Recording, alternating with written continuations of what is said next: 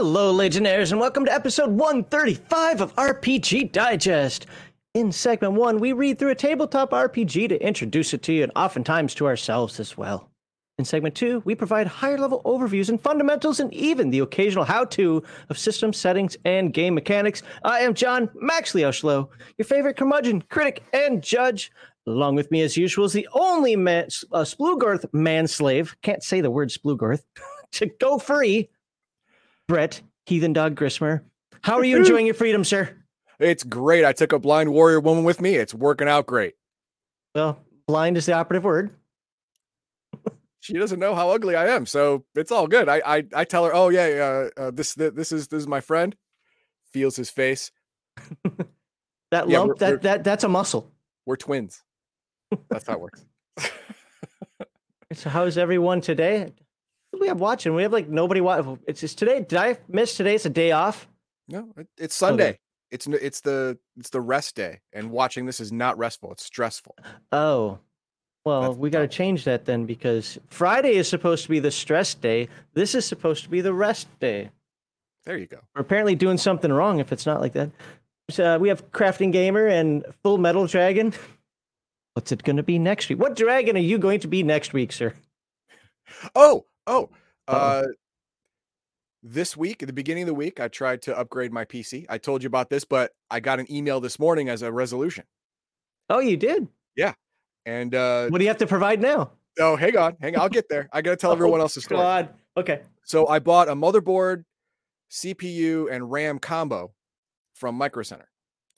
And it's an AM5 7900X and 32 gig of DDR5 RAM for $600. It was a good deal.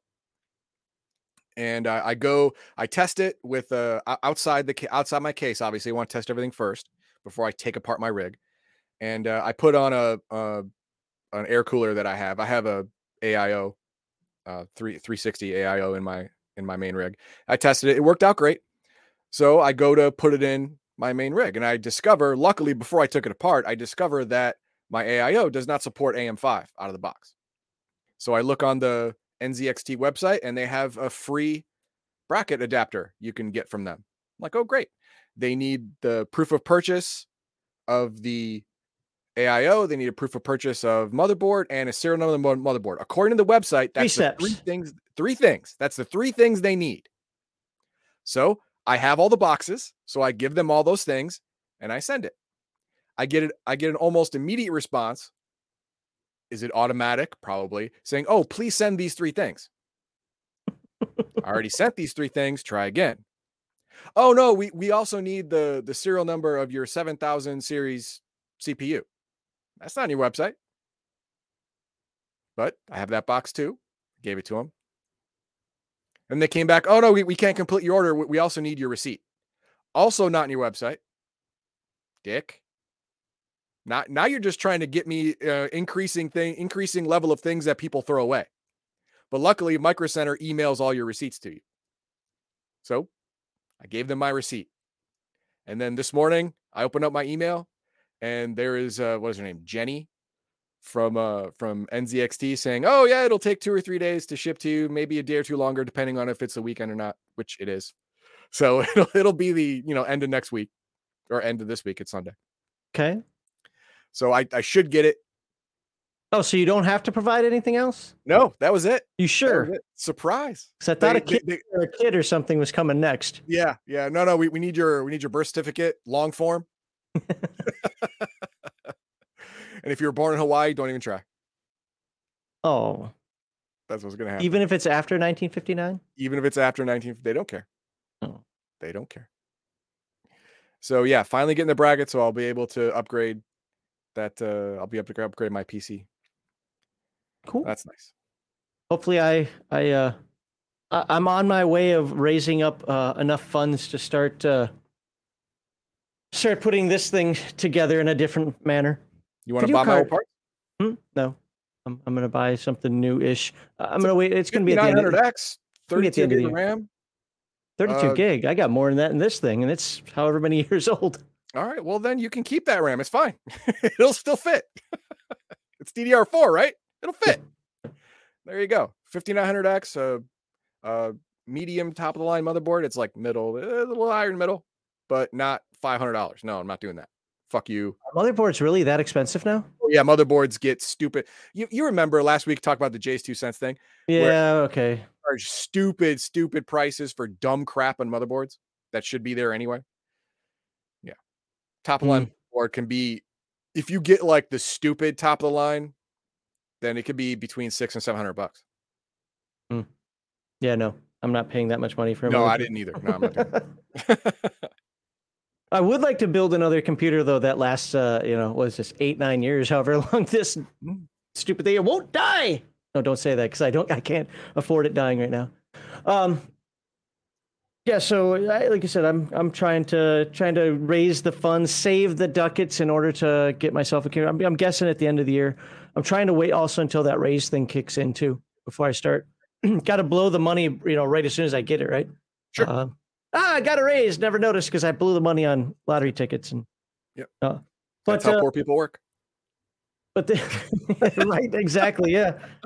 But I do want to make a kind of an announcement for folks out there. So first of all, I'm not going to mention the person's name because I don't want to do any sort of embarrassment if he doesn't want it mentioned. If he does want it mentioned, I can because he deserves it. But I got a $500, well, the equivalent of a super chat on Friday, which was fantastic. So thank you very much for that. But that reminds me that on the Rumble side, if you're watching on Rumble, 100% of the money that you super chat, was a Rumble rant or memberships for all of 2023 goes to the creator. Rumble keeps 0. How do they make money? I think right now, I think it's just advertising. They're pulling people over and, Oh, it's an enticement. Yeah. It's a seduction. You know what? You seduce me with 100%. So, exactly, right? See, Twitch, which I only use for the purposes of highlighting, otherwise I wouldn't even bother with it, takes 50%. Yeah. And then it's taxed. Yeah. YouTube takes 30%. Well, when we don't get limited ads, and then it's taxed. And Rumble takes 0%. Well, it's taxed, but Right. Yes, actually, PayPal is another great option to tithe, but I'm talking for the folks who like to donate super chats. The only negative thing about Rumble, with the Rumble rants, is it doesn't tie into StreamYard, so I have to pay. We still read them off, but it's not going to show up on this screen. Right. But there you go. If you guys, I can put I will do that. I'm going to put the link for you folks to the Rumble channel because if you're not a follower there, maybe you could be. Yeah, may as well. I mean, you don't have to give money, but follower there is going to help. I mean, we'll accept the money. Oh, yeah. So let me put that into. Oh, but no. You at least not yet. YouTube is still 3070. The last I heard. I mean, I'll check it out, but if YouTube did change it to, I can look. I can look at what the split is. But anywho. Plus, you can back us on Rumble and, support a little bit more free speech in case anything ever happens here on the old YouTube. Because YouTube's going after a few larger creators right now simply for talking about one subject. And they're even going... Say it. Dylan Mulvaney. There you go. Mulvaney. They're going after even people who are defending Dylan Mulvaney, so... let's see. Talking about membership so far, 28th of April is the members only live stream. As I've said on the Friday Chill stream, I'll say here again, that is your time. We don't go in there unless we've got an announcement, which I can tell you right now, I don't have any announcements yet. Maybe I'll have one later this week, but I don't right now. So we'll be coming in there and staring blankly at you until you ask us a question. And Heathen Dog is really good at staring blankly at people. Yep. Yeah, mid-March. I do it to him all the time. In-March bumped up to 40. I'll take a look at that. Because, I mean, that's more impetus to move over to Rumble more full-time.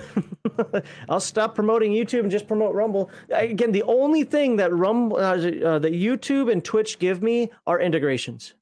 At this point, the integration into Discord, the integration into StreamYard, that's the only thing that it gives me. Outside of that, if I have to, I don't want to. If I have to, I can relearn OBS and go back to using that and pull up the chat that way. Use Restream or something. But anyway, I mean, obviously, you guys are going to use whatever platform you want to use. Because I mean, for well over a year, I've been saying I'd rather use Gilded than Discord, and everybody's like, "Too bad, we don't want Gilded. We want Discord." All right. All right. So, anywho, but check that out on the 28th of April. That'll be during the Friday Night Chill stream time at 6 p.m. Central Standard Time. And come on in with questions, comments, suggestions, concerns, whatever you've got, and we'll address them. It can be, I mean, it's an AMA. It can be personal. It can be Legion Myth related. It can be whatever. So, after this, oh, no. Actually, let me skip to this one because they're out of order.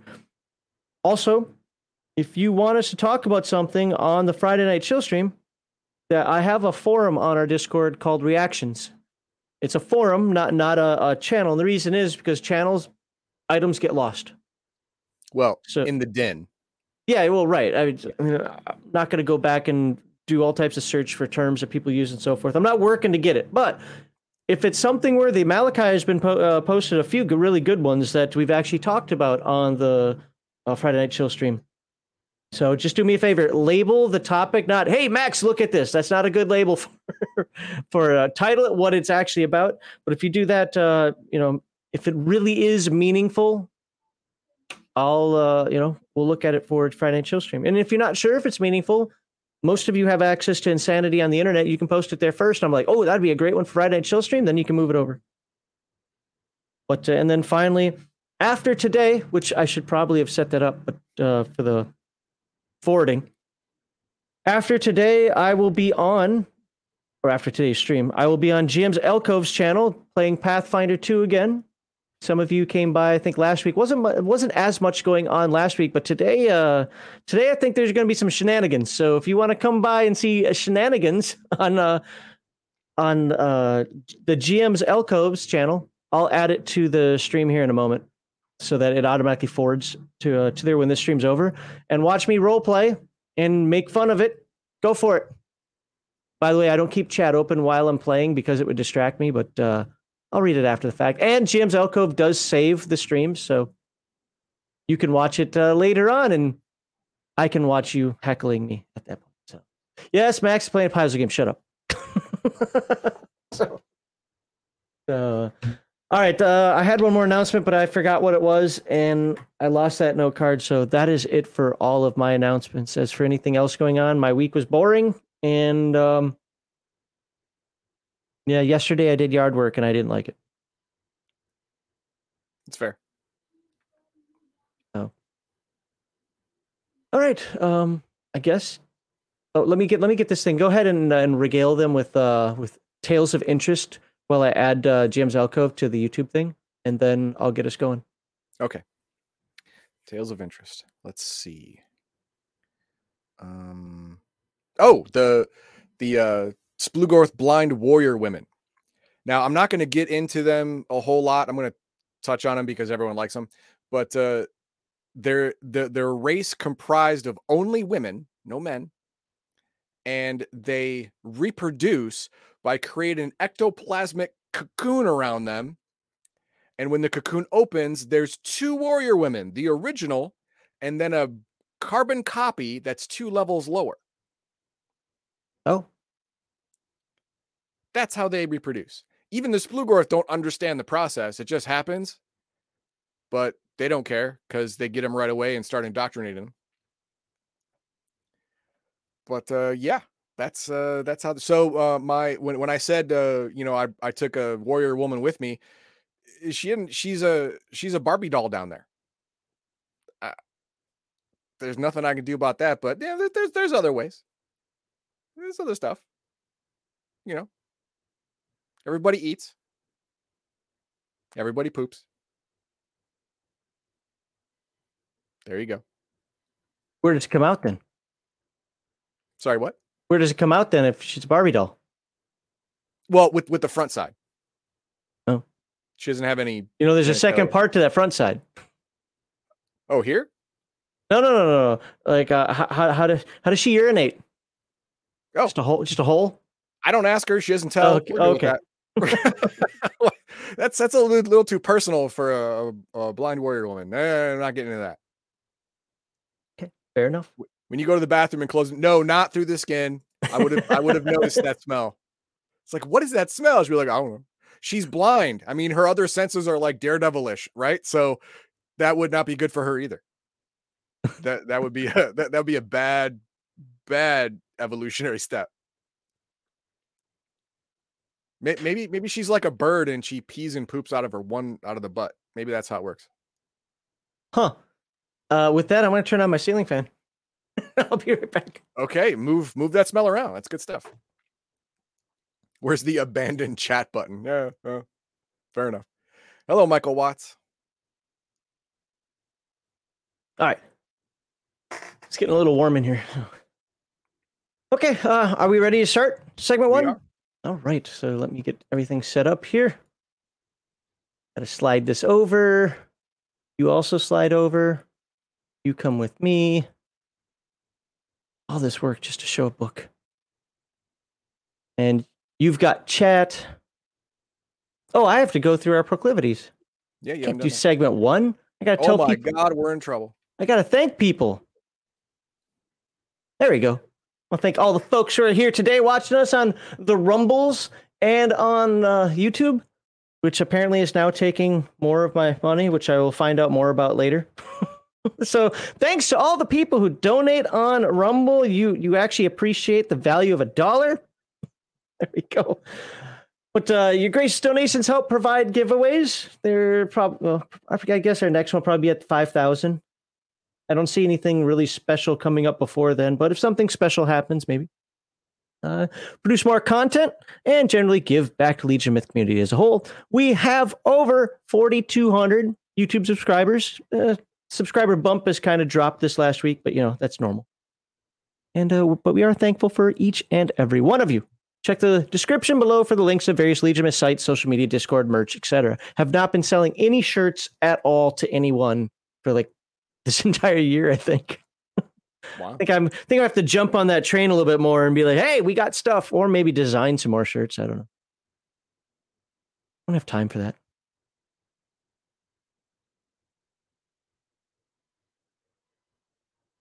All right, today for segment one, we've got 2 topics to talk about. We're going to go over equipment. It'll be pretty quick for this. The point of this is we're still in the character creation process, where we started off doing the stats, then we looked over the classes, then we went through the backgrounds.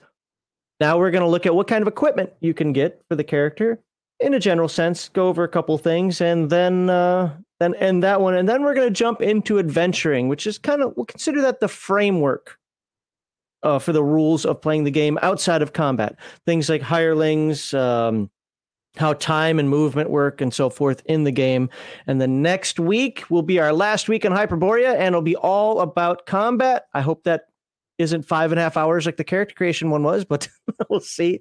See how deeply we dive into the combat. I don't think it'll be that deep, but there we go. That is our plan. So today, right now, we are going to start with the equipment. And of course, we got to remind you that we believe that role-playing games should take place in fantastic worlds. And folks, the game should be on role-playing and having a good time. Core values of #RPGate and any good tabletop group are escapism, not representation, entertainment over activism, natural, organic inclusion, not forced diversity. I think slowly we're winning on this. You got a few weirdos on Twitter still spouting off some stuff, but I haven't seen, maybe it's because I'm not going to Twitter. That could help. Yeah, that really helps in ignoring Twitter. Ignoring Twitter.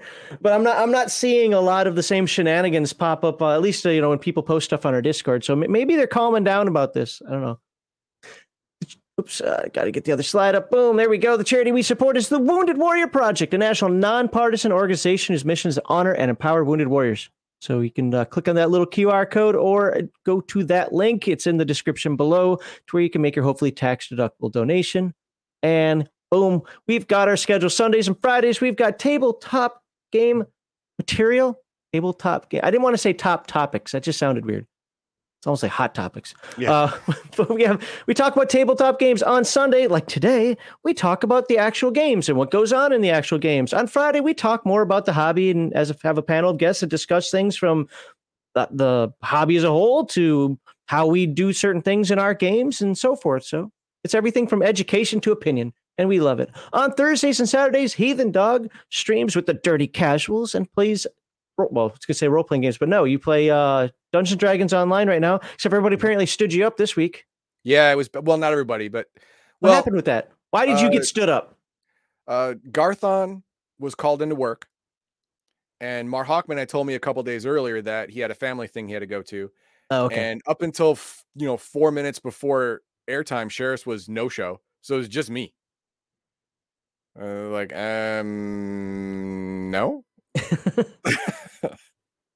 Can't solo a raid? No. Oh, Solo. This is Leroy Jenkins. This shit. Noob. So, and then on Saturday we're playing Mech Warrior Online, and I get to join in there and be a casual. Yeah, we actually did really well. So we did surprisingly well. Number one, Garthon didn't kill another pilot. That was good. That was a bonus. Yeah. And number two, there was one mission that was pretty damn hairy. That skin of our teeth action. I had no arms and a single pulse laser, and you had what? I had no arms and no, I had one large pulse laser. Oh, one large pulse laser, and we beat like 3 people. It was great. Well, 3 AIs, but it counts. They're almost people. Nowadays, you don't know who's controlling that AI. Yeah. They could be. It was a true underdog story. Yeah, it was fun. Garthon destroyed my awesome.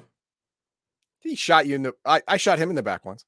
Yeah, no. So what happened was this Heathen Dog's computer crashed or whatever. We lost connectivity, and when we jumped back in, everybody's in a different mech. Yeah, well, you and Garthon had switched mechs because the way you left the game and the way you entered the game was weird to the game. So that's what happened. All right, so you can watch that kind of shenanigans and blowing up stompy robots and apparently, I don't know, killing beholders or whatever they do in Dungeons & Dragons online. And of course, this is a live stream podcast discussion, not a concise step-by-step tutorial. You can see the rest there. Please like, subscribe, share. Especially if YouTube is really taking 50% now, that's just, what's the point? Send it all, man. No, don't do that. Okay, so let's get this on the screen and let's actually start talking about Hyperborea. Enough for the introductions. Do it. Doing it. Boom. Look at that, Hyperborea. And what are we going to talk about today? We are going to talk about equipment. So let's see where that is. Oh, that's a lot of pages for equipment on page 134. I thought I could click that. Oh, guess I can't. So 134, and I'll be pretty... Hey! 34. So, here we go. Equipment.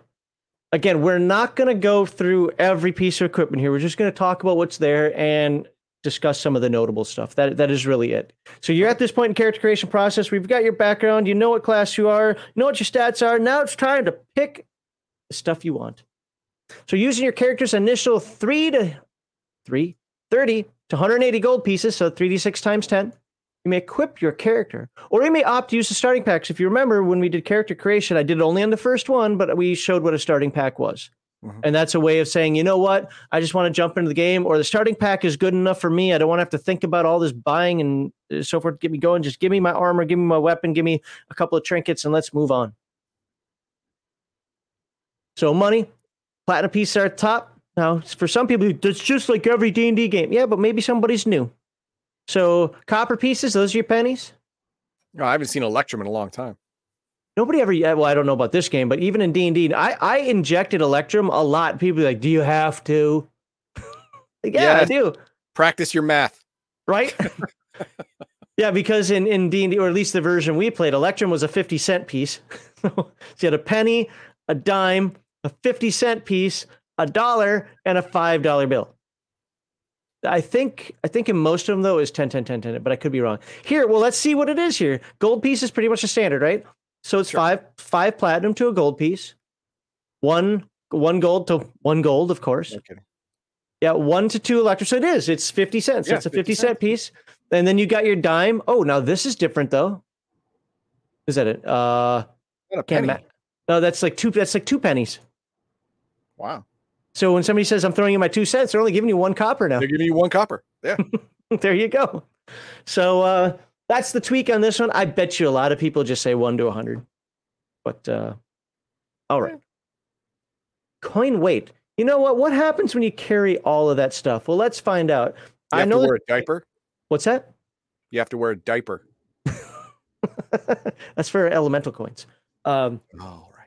That keeps your genitals warm. Why does this matter? Why don't I just skip this part? Because I think this is an underused thing in a lot of tabletop role-playing games. Now, if you're playing an abstract game, then don't worry about this. But if you're playing a game that's an old school style game, this is something that actually needs to be considered. How do you carry 10,000 gold pieces? Carefully. Okay. Carefully, you go. Most minted coins are between 2 and 3 pennyweight size. So a single coin weighs about 1/100th of a pound. So what's that tell you? If we do our math backward, we say, oh, so 100 coins is 1 pound. Pretty simple. When considering coin stowage, 100 coins is about 1 pound of weight. Oh, look at that. I already did the math before I even read that sentence. Note that heavy coins may have multiplied values. For example, a treble weight gold piece would have a 3 gold piece value and so on. I don't tend to probably wouldn't do that just because like, oh, no. It's not the regular gold piece. It's the special commemorative R2-D2 gold piece that weighs, 3 times as much. Yeah, I wouldn't do that. I don't tend to do this. I get it. Don't get me wrong. I get it because it's good to say, well, what's this in gold weight? When you get the little scales and so forth going on. But for me, at some point, I got to just make it look. That's 20 gold pieces. Move on. Yeah, I mean, I don't want to play a trader game. I don't want to have to bring out my scales every time I go to the market. Like, no, I don't want to get screwed over in the conversion or whatever. Like, come on, man. So moving on from coins, let's now talk about armor and shields. Obviously, armor is what protects you from attack, and we'll talk more about that next week. Light armor takes 1 to 3 minutes or 6 to 18 rounds to put on. So if you're not, I sleep in my armor all the time, well, then you have a very bad night of rest. Yeah, you're not going to get rest. You're going to get a rash, chafing, infection. It's gonna be bad. After a few days, you get the sweat that's built up, and you get swamp torso. Swamp and torso. It's gonna get real weird real quick. Medium armor takes 1 to 6 minutes, and heavy armor takes 10 minutes or 1 turn in the game. And we'll get into what turns and so forth are in the next video. Unless you're the king. Well. No, he has like 3 servants to put on his armor while he stands there and drinks. It still takes that amount of time. I think this assumes that, doesn't it? Armor types presumed to include suitable limb protection. But it's maybe the above rates may be halved with assistance. See, there you go. So, what do we have here? Armor class 9. Now, again, we are going to talk more about that next week. Armor class 9 is nothing. That means you are naked. Why 9? Because it goes with the combat matrix math. Oh, okay. When we covered Hyperborea 2nd edition, see, we already know the answer to this. But 2nd edition, this was the only place you could find it. Movement rates. How do we find movement rates? It was only with the armor. Thank God the 3rd edition put that in a couple other places. But you've got damage reduction. But let me start at the beginning. So your armor class is 9. That pretty much means person's going to hit you. Armor class 1. Yes, lower is better. This is an old school game where lower is better. We'll look at the combat matrix. You'll understand it nice and simply later. Armor type. But I want something that's mixed. Okay, fine. Wear something that's mixed and just figure out the numbers as your DM says. Or referee says. Cost. This is how much it costs. If you want padded armor, it's 10 gold pieces. If you want full plate mail, it's 2,000 gold pieces. Hey, Heathen Dog, how much is that in weight? 2,000 gold pieces. Huh. Is that like wait, it's half. So is that 1,000 pounds? No, it'd be 20 pounds. 20. Oh, 20, I'm sorry. It's 1 to 100. 1 to 100. Yeah, I forgot the exchange. 20 pounds of gold for a full plate armor. How much is that? Like 50 pounds at least? Well, it says weight is 60 pounds right there. Oh, I'm sorry. I should zoom in on that. I can see it now. Yeah, there you go. My bad. Should have told me. No, it's all right. It's all right. So yeah. Well then, I'm getting more weight. It's got to be good, right? Well, yeah. So it has a damage reduction of 2. That means anytime you take damage, 2 points of that damage is instantly taken off. Okay. Yep. So I can deal with that. Hold on. Let me roll a die. I don't even care what die I pick. I'm just picking one. I just somehow did 14 points of damage to you. Well, actually, I only did 12 because you were wearing field plate. The weight of it is 50. Now, why does that matter? Because you have an encumbrance rating based on your strength. That's a lot of weight. It is. It is weight class is heavy, which is going to have some meaning in a little bit. And then movement. Now, if you're wearing heavy armor, your movement is cut in half. Notice your base move is 40. Wear light armor, that's fine. You're still moving at 40. Wear medium armor, you're moving at 30. And wear heavy armor, you're moving at 20. That is that the encumbrance equals the same line as the damage reduction. When the encumbrance goes from light to medium to heavy, that's when the damage reduction also increases. Okay, fair. Yeah, I think it's just based on, the light, medium, and heavy, yeah. We're not going to read through what all this chart means. We already kind of did that. Let's see. Let's pick one armor. Which armor do you want to see? Banded. Banded. So AC4. Articulated metal bands worn over or laced through a suit of light chainmail. Felt or soft leather padding is worn underneath. Yeah, don't try to stack armor. Bob. No one likes that. It's not good. It already has padding underneath it. Yep. Otherwise, you'd be wearing metal on your skin, and that is not comfortable. Again, rashes, infections. It's all bad. Correct. All right. Anything else? Shields. Shields improve armor class versus blows and missiles. All right.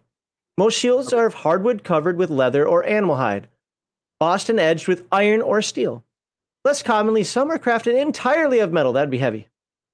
Shields reduce, which means improve, armor class. Remember, lower armor class, the better. We just saw that up here. Yep. Armor class 1 is better than armor class 9. And when we go through the combat matrix, you'll see how that works. It's really simple. Don't stress over it. Don't go, this is why nobody plays old school games. No, it's really simple. However, this bonus does not apply to attacks from the rear per referee discretion. And yeah. That makes sense. So small shield costs 5 gold, weighs 5 pounds, and adds a +1.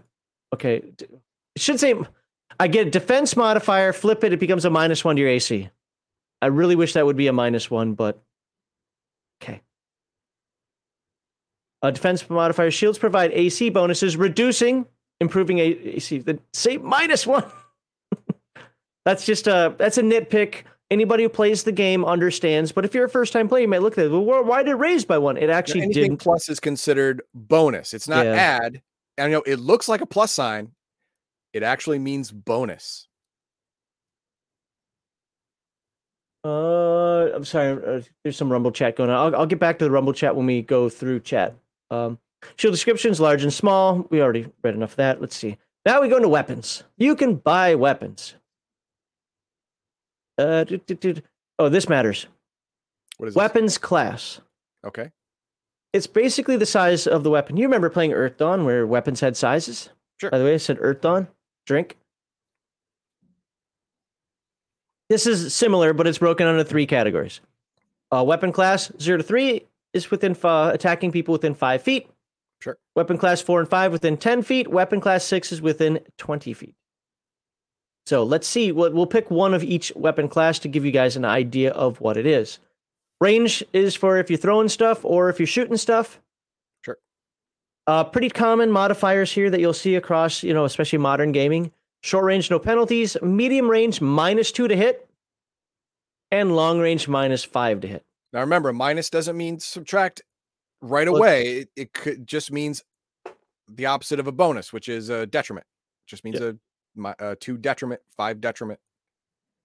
Yeah, this would, in this case, it would be a -5. But yeah.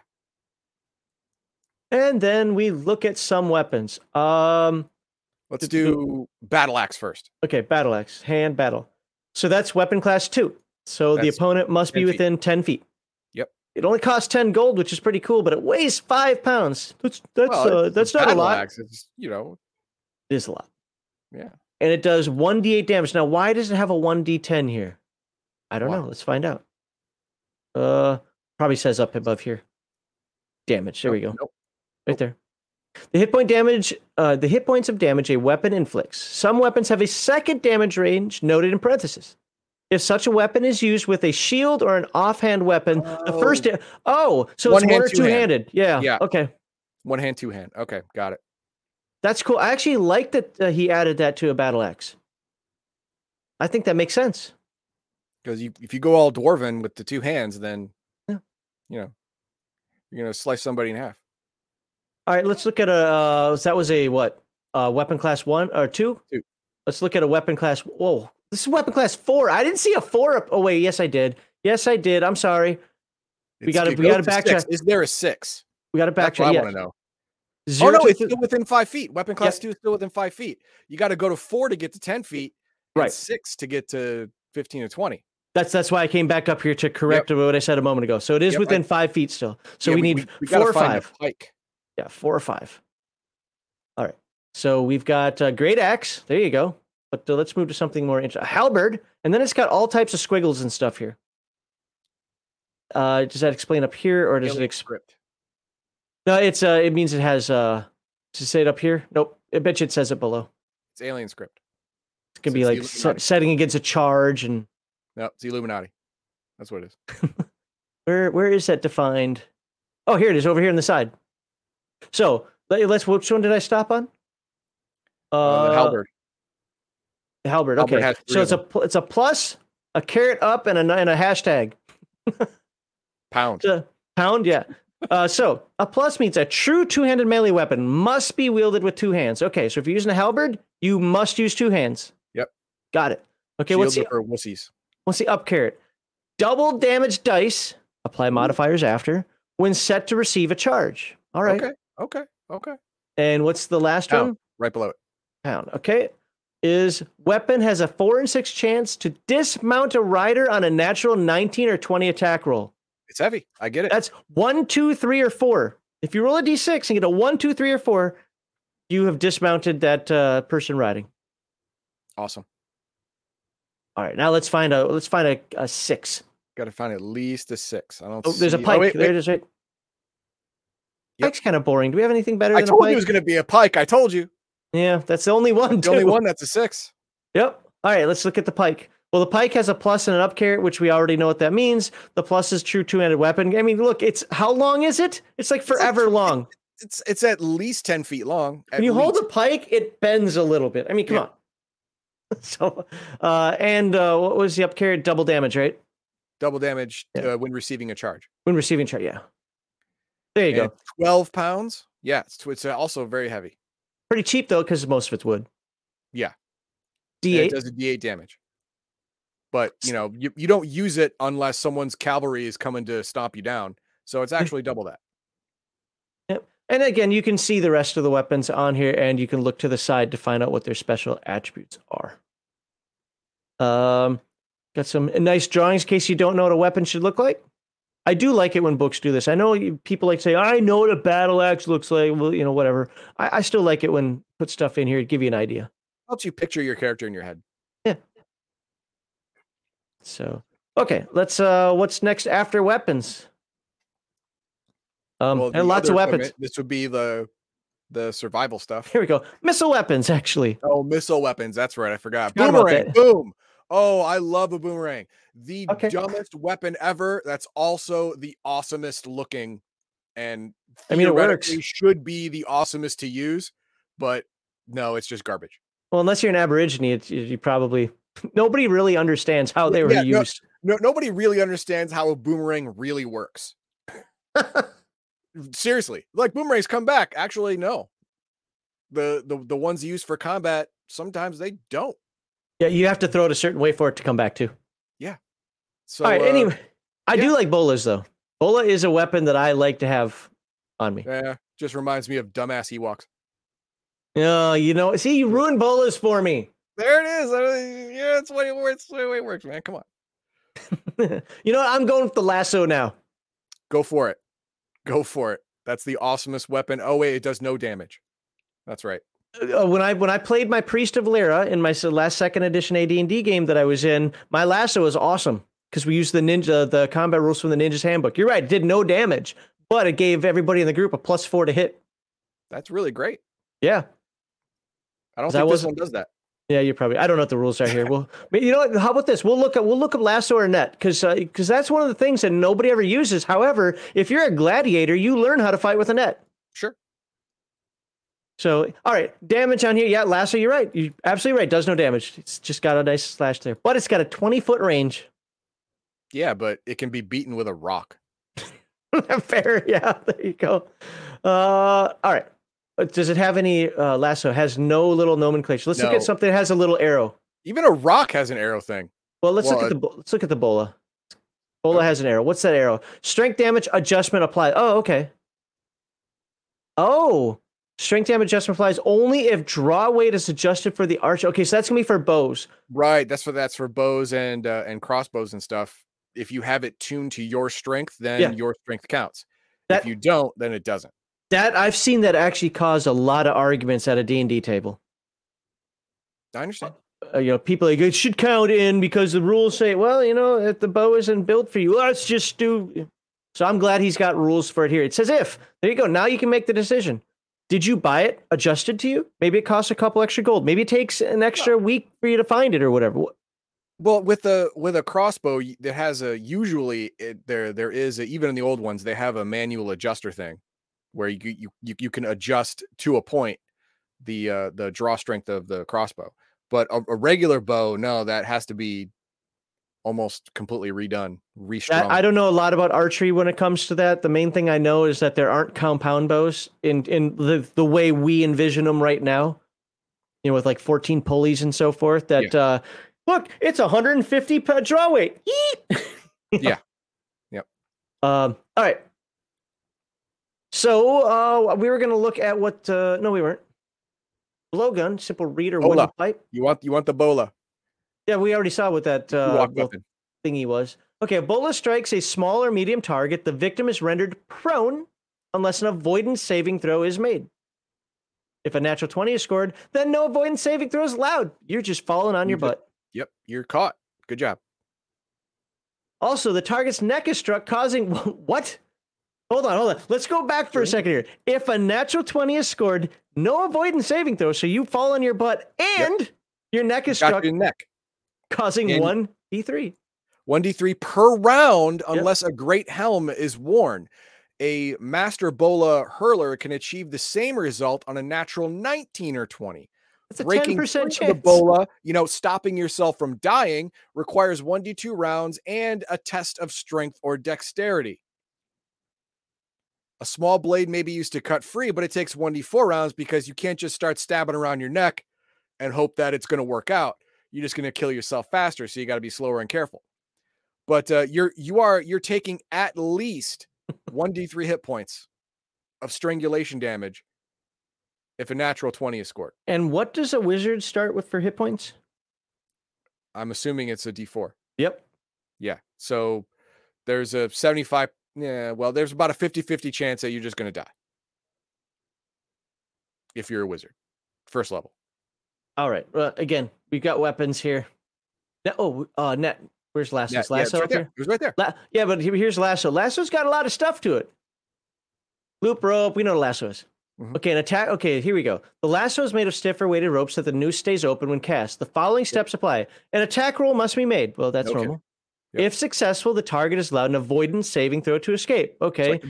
Yep. If the save fails, small or medium-sized victims are prone for as long as the lasso exerts pressure. Okay. That's cool. That's very similar to what... I don't know what the bonus is here for being prone. Probably find that out next week. But just remember... prone. Large creatures made prone only if the lassoer is on horseback or if some other significant leverage is enjoyed. Okay? Hanging up, trying to do that. I don't know if I would count that, but if a lassoer rolls a natural 20, then no avoidance saving throw is allowed, and the target is strangled for D3 damage per round. There it is. Hey, at least he's consistent with the armor or with the rules. I mean, everything of this is still the same. Breaking free is the same as well. So there you go. It only takes 1d2 rounds if you're using an extraordinary feat of strength or dexterity. Alternatively, a small blade with 1d4.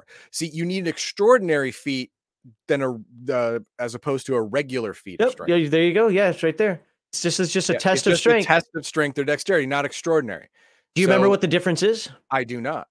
The difference is if this is what a D12 roll. It's a D12 or D6 roll. I forget. It's in stats. We can look. But this down here, this is the percentage roll. Oh, this is the one that's like 4%. Yeah. Yeah. So if you don't have a knife, you're boned. ammunition tracking. I don't want to take care of ammunition. I don't want to play a spreadsheet simulator. Well, it is incumbent on the player to keep track of ammunition. Referee discretion is advised, but a decent rule of thumb for ammunition recovery is 3 in 6 chance for all missiles that miss the mark. However, sling bullets shot outdoors are impossible to locate. 2. Missiles that strike their mark might be subject to breakage per referee discretion. Now, notice this is in a dark box, and I treat all dark boxes ever since I read AD&D Second Edition. I treat all dark boxes as optional. Yeah, I don't think they're optional here. These are game master notes. I understand. I just do it. Gear. All right. So here's some other gear that you can get. Now, why would you want some of this stuff? Let's just here. I'll roll. Where'd my D20 go? I'm gonna roll D20, unless you want to roll it. Okay. I roll 17. So let's go 17 down. 1, 2, 3, 4, 5, 6, 7, 8, 9, 10, 11, 12, 13, 14, 15, 16, 17. Why would you want glue? Hey. You Must never add hot water. You never know when you need glue until you need glue. All right? You have a knot, you're not sure how to tie it, it's going to slip. Hey, you got some glue. Just cover the knot in glue, soak it in glue. Let it dry. There you go. Good to go. And that glue is only going to cost you 3 copper, poor horses. Horses got to go. They get old, they still be useful. It's good.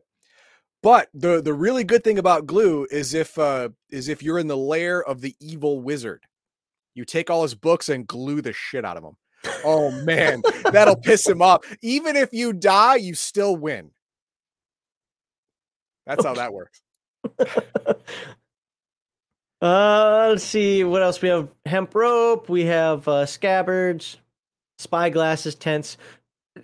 You'll notice that the list isn't like, oh my god, exhaustive with like 10,000 things that you can buy, kind of like some of those equipment books that you get for like Dungeons and Dragons. It's not necessary, because with this, you have enough stuff on here to go adventuring, number 1, at least to get your character started. Remember, we're still technically in the character creation process. Sure. To get your character started. But 2, with this, if you really want something weird or outside of this scope, okay, you can compare it to something else and get a price for it. Sure. Yeah, this is where the game master, the referee, has to step up and do his job. Now you have clothing. You can buy clothes. Food. Provisions. These are the type of things you'll take with you on your adventure. Sure. Cereal. Nice. Well, yeah. Hey, cereal is great for, traveling across country. Keeps you regular. Religious equipment. Okay.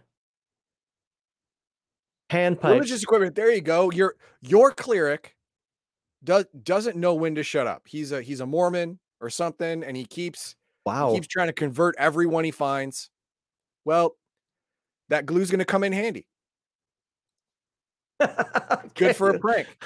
You glue his holy symbol to his genitals. There you go. While he's sleeping. That'll teach him. Oh, we just lost all our Mormon subscribers.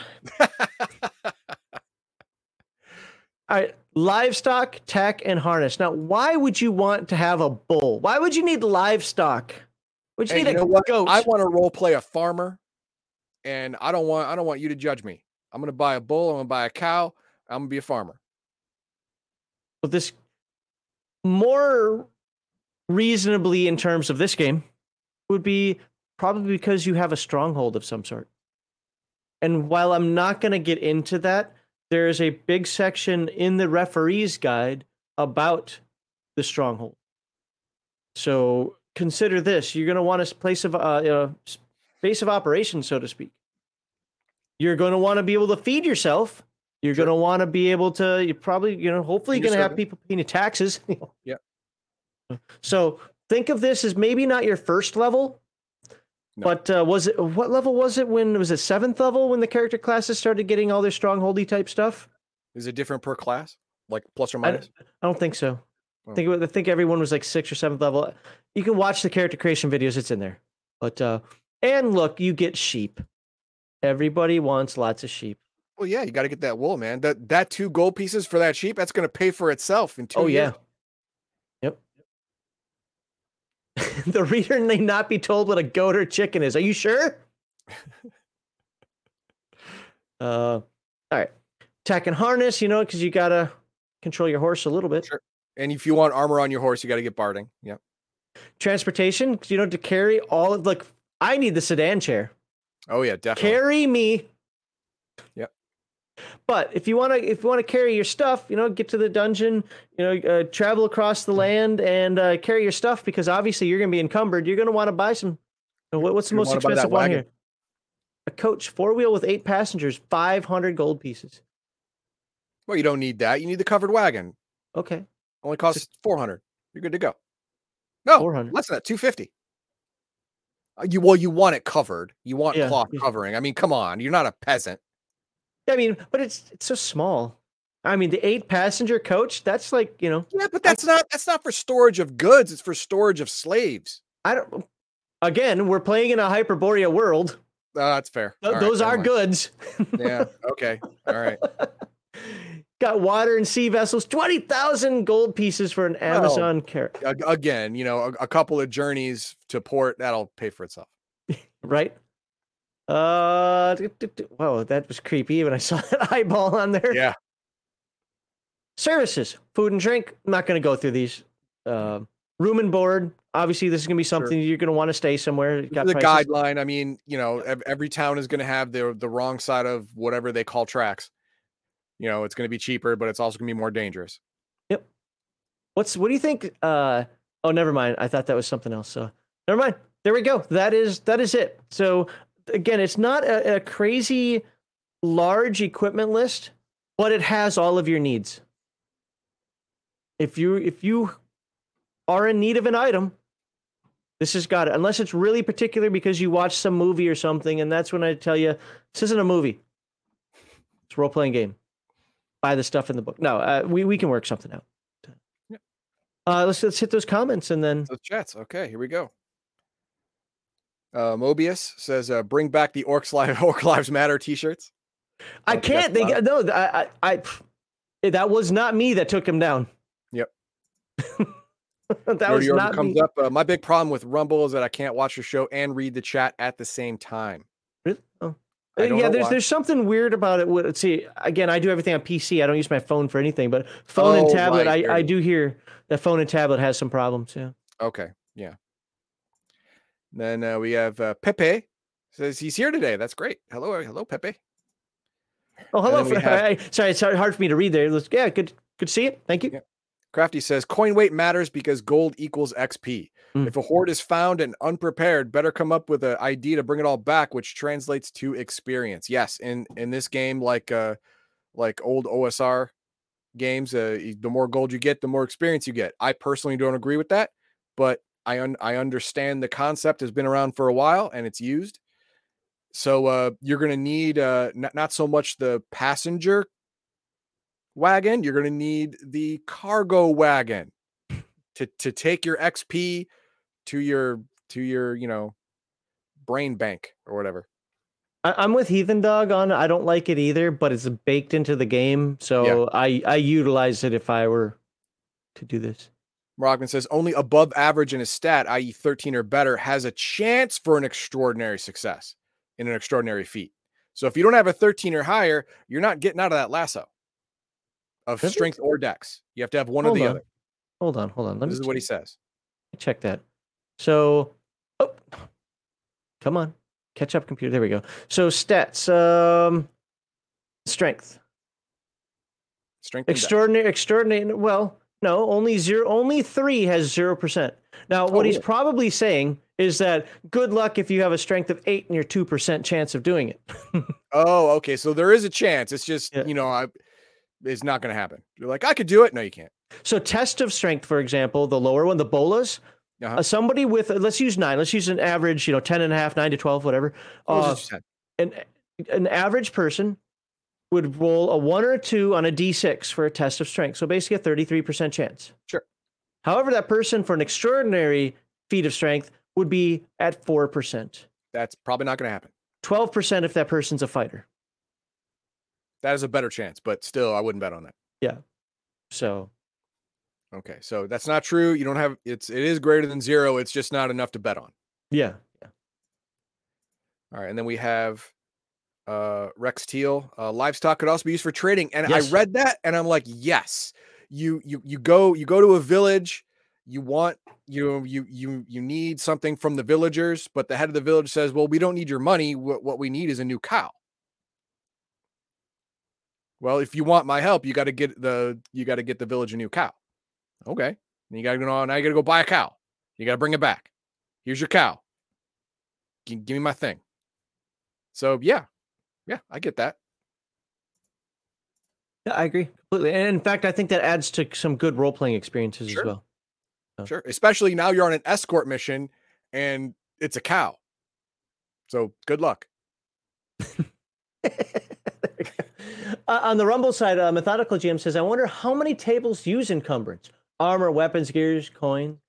It's a fun aspect that might not be used much. It's weird. I use armor and weapons. I do. Yeah. I use armor and weapons. I don't generally use coin weight. I don't, because, not everyone is trying to carry around 10, 20,000 gold pieces. They're just not, they aren't. So I let it go. But, I let it go armor, to a point. A kite shield and a halberd. I'm like, what's your strength again? I'm like, can you even stand with that? I get there, but when somebody's walking around like 17 weapons on his back. Yeah, no, sorry, bro. No, that's not going to work out. Number one, your general dimensions don't support that. Yeah. And number two, you need a strength of 84. So no. All right. I'm probably a little more particular about it than Heathen Dog, and I'm specifically talking in games like this, and it's because of the fact that I've seen too many players try to pull shenanigans. And I'm the anti-shenanigan DM. So it's something that if I always look for how the players are going to try to manipulate crap. So if you're going to try to manipulate stuff, I'm going to pay attention to it. But same thing, coin weight, unless you're walking around with like 20,000 gold on you, dude, I don't care. You've got a sack of coins. Sure. So, but hello, Shadow and Sun. Hey, I missed it live. I didn't get the notification. I was streaming with Heathen Dog anyway, but so I didn't catch your live stream, but I saw the video pop this morning. So, anything else on Rumble? Yep, the violence sells everything. Fighter class also has a bonus to that. You're right.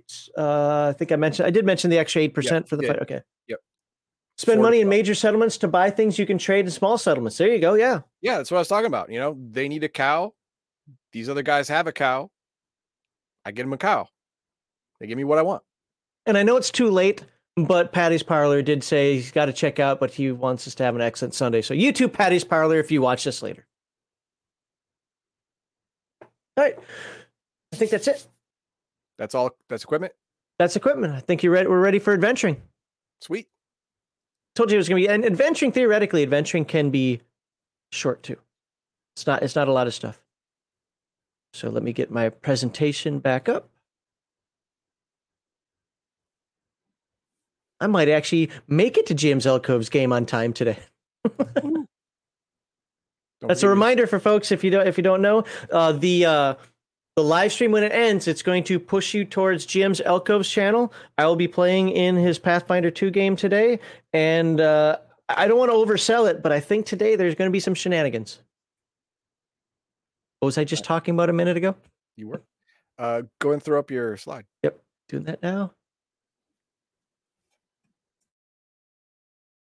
All right, for the second part of segment 1, we're going to talk about adventuring. Now, what that means is we're going to talk about things like hirelings and henchmen. We're going to talk about movement rates and time frames. We're going to talk about those things that take place during an adventure, but we're not going to talk about combat. Combat is going to be next week, and it's going to be its own long segment when we explain the ins and outs of combat. So for now, before we get there, though, we got to figure out what is a combat round? How far can you move? What can you do in certain instances? And that's what adventuring is going to be about. Can you take falling damage? Yes, you can. And probably won't spend a lot of time on that. But so, I'm sorry. Forgot. You guys know about #RPGate, right?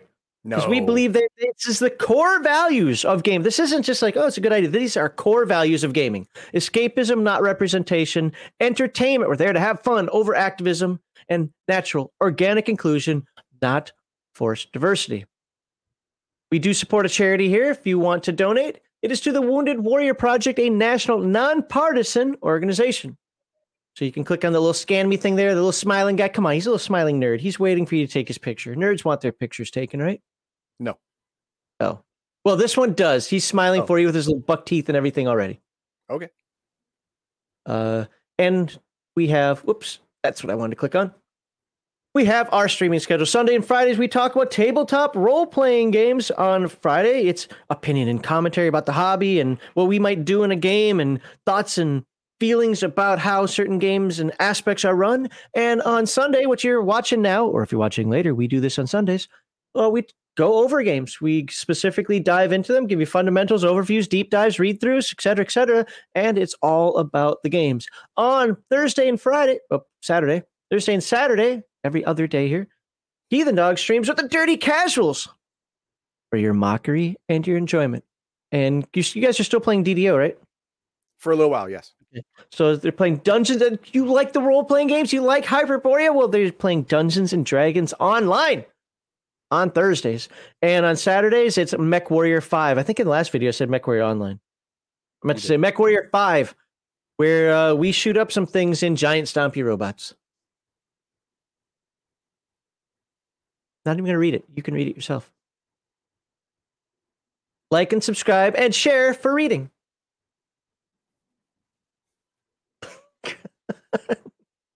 People in chat. It's funny. I started. All right. Okay. So once again, we are talking about Hyperborea, 3rd edition. 157. Boom. And now, wait. Sorcery. That's sorcery. That's not right. I don't want sorcery. You lied to me. Well, equipment ended at sorcery, but we're not diving into sorcery. We covered it a little bit when we did the character classes, and then when I forgot the cleric and did that last week. So, adventure. Oh, wow. 248. I think it's actually 249. Oops, if I can type. Nope, I was wrong. Wow, I was way wrong. Oh, what the hell? That didn't go to the 249. There we go. I was right. Can't use my computer apparently. I was right-ish. Execution was poor, but yeah, you're correct. You're correct. Do as I say, not as I do. There you go. Chapter 8, Adventure. We're gonna find out all the fun things that you can do in the game in terms of game mechanics. We are now done creating the character. We got our equipment, everything else that came before that, right? Now, What can we do? Let's find out. Get to that bandit camp. How are you gonna get to the bandit camp? Exactly. To murder Hobo and steal all their stuff. Let's find out. Well, the first thing you want to do is you want to build your adventuring party. Could you play this as one? I hate the term solo RPG because I don't believe in solo RPGs, but you can cry about that if you want. I don't like the idea of solo RPGs. But could you do this one-on-one? Theoretically, yes. You might want to play a few characters if you're doing that. But you want to have a party. So the typical adventuring party comprises from 4 to 6 player characters. He's nice. I like the old days when it was 6 to 8. 6 is my actual happy medium. Less than that, it starts getting a little eh. More than that, it becomes herding cats. So I like 6 players and me. And I do like duplication. I don't know how you feel about this, but I like duplication of classes. I like there being 2 fighters. Well, yeah. I mean, there are some things you don't need duplicated. Like, you probably don't need 2 wizards. It's going to really, really hurt you in the ground game. And you probably don't need 2 priests. I could see. Well, I don't know. I could see 2 thieves and definitely see 2 fighters. I could see that easy. The backup thief when the first one dies. Yeah, because they're disarming traps and you're first level, so you need a backup. Yeah, right. I mean, that just makes sense. Some games might include a dozen or more players, and you know what? I will say this: not my cup of tea. But I respect the people when they come up like, man, was it Kevin Sambita's? Like, I ran a game for 30-some people. I'm like, I don't know how the heck you did that. Yeah. But good on you. I don't want to be involved in that. So, but I like that because to me, that feels like it could really have some good world building to it. Normally, each player, I'm sorry, I missed this. Some games might include a dozen or more players. Others, but 1 player and the referee. That's what I was talking about before. I don't know if that would really be... I don't know if I've that'd done be a it great. before. I have done it, Yeah. but it wasn't a long-term campaign. It was more like a 3-game arc. You really 3 have to session arc. tailor the game around that. Yeah, yeah, 3 set I did it with Garthon and his, mage character Yeah, I because mean, he was the I've focus done of it the game. before in D&D and so forth. It's just for a game like this, for a game like D&D, you really have to tailor the game because, a lot of those monsters aren't meant to be fought by one person. No, no, they'll just rip you in Yeah. half. A well-rounded PC party should include at least one fighter, one magician, one cleric, and one thief if possible. Those subclasses are also included in that. Sure, these are general, yeah. Together, the 4 principal classes are suited to face a variety of challenges. Base of operations. Most adventuring parties will meet at and maintain a base of operations in a town or city, such as the city-state of Cromarium. This is where the adventurers can equip themselves with arms and armor and all the stuff that we talked about in the past, right? Last video, Yeah. and I adventuring mean, gear. there is a reason why a lot of adventures start in a bar, because above the bar is what? The inn, The inn. That's where you're all staying. because you So don't have a stronghold yet. you don't have a stronghold yet. You're level 1. You don't have a stronghold yet. You're staying at the inn. So that is your first base of operations, the inn. You got to upgrade as soon as possible, but that's where you live. Can you do me a favor? Can you put up the basic experts comment? Oh, sure. I did back the fancy leather version. Not that I'm better or anything, but I want to let you know, basic expert. This is my favorite. I know a lot of people like OSE, but this is my favorite OSR style game. This game, hands down, Castle and Crusades is great. OSE people love it, but this for me is my hands down game. But with that said, I want to let everybody know you can follow the basic expert and you can buy Cow Punchers. I'm doing this because I kind of ribbed on Cow Punchers a little bit on the Friday Night Show stream. Didn't mean to, but you can buy Cow Punchers on Drive Thru RPG. It's a Western style OSR tabletop role playing game. So check that out. There now I feel better. I've forgiven myself. Where are we at? So adventure preparation. Now, what I like about this game is it does use some old school things where at first you look at it and you cringe. You're like, oh God, this goes back to what? But when you think about it, it really makes the gameplay move. This isn't going to be done in your pure, it can be, but it isn't generally going to be done in your pure role-playing experience. If you're a genre type player, you're probably not going to be interested in what this game has to offer like this. If you are a newer player that likes to role-play, but also likes old school feel, then some of this will hopefully tickle that funny bone a little bit there for you. So, but players should prepare and coordinate their characters. Typically, this planning is arranged before the adventure begins, so sometimes necessity dictates it be done whilst the adventure is in progress. Here are some typical adventure preparations. Itinerary. Discuss when and how to go about the adventure.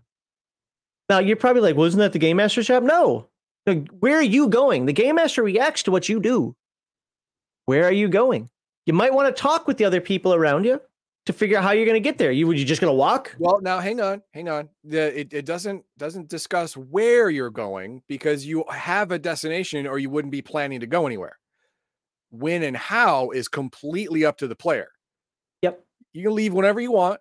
You can go on a rickshaw or you can go on a unicycle. I don't care. But you got to decide that.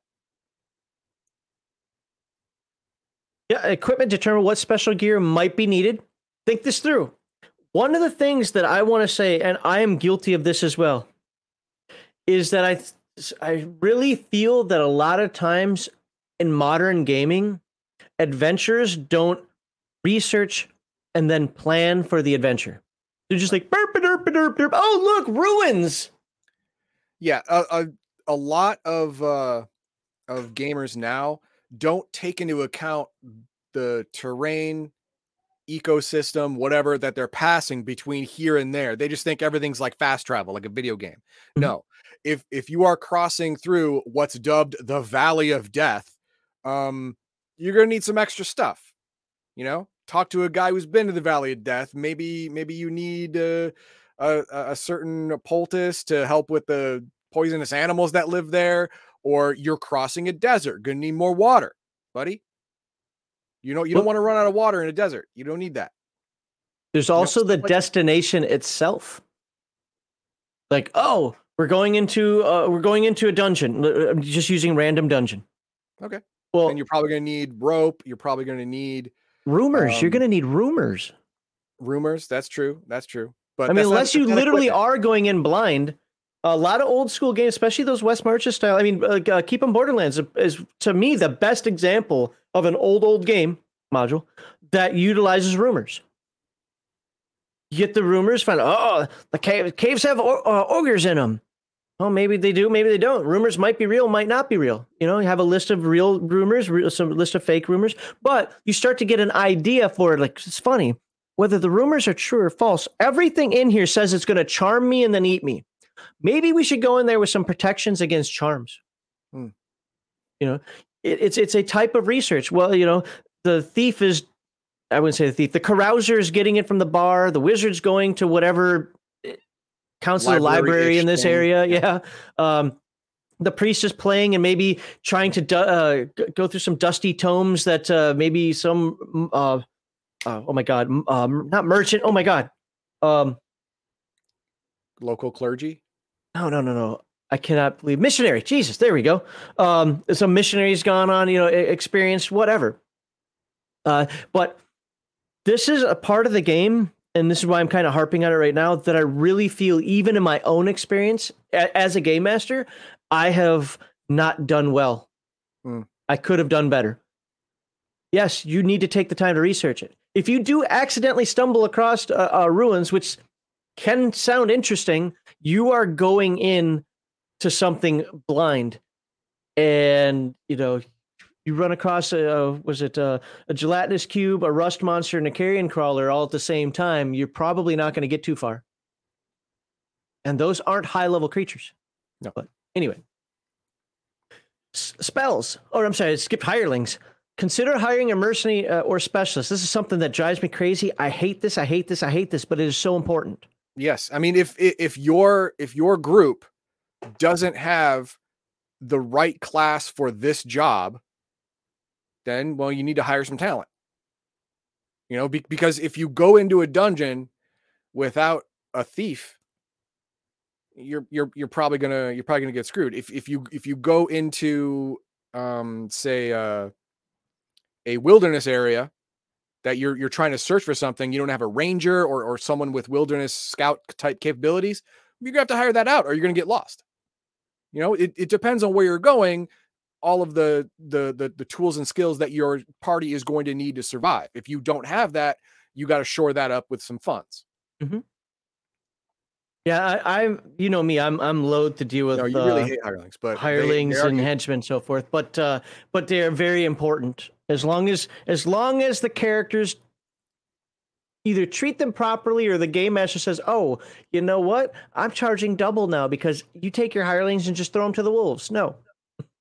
People and talk. We'll talk more. What's that? People talk when you come back with like Joe's finger. Or they don't talk, because every time somebody joins you, it becomes a pilot in one of Garthon's mechs. There you go. Yeah, and nobody ever comes back.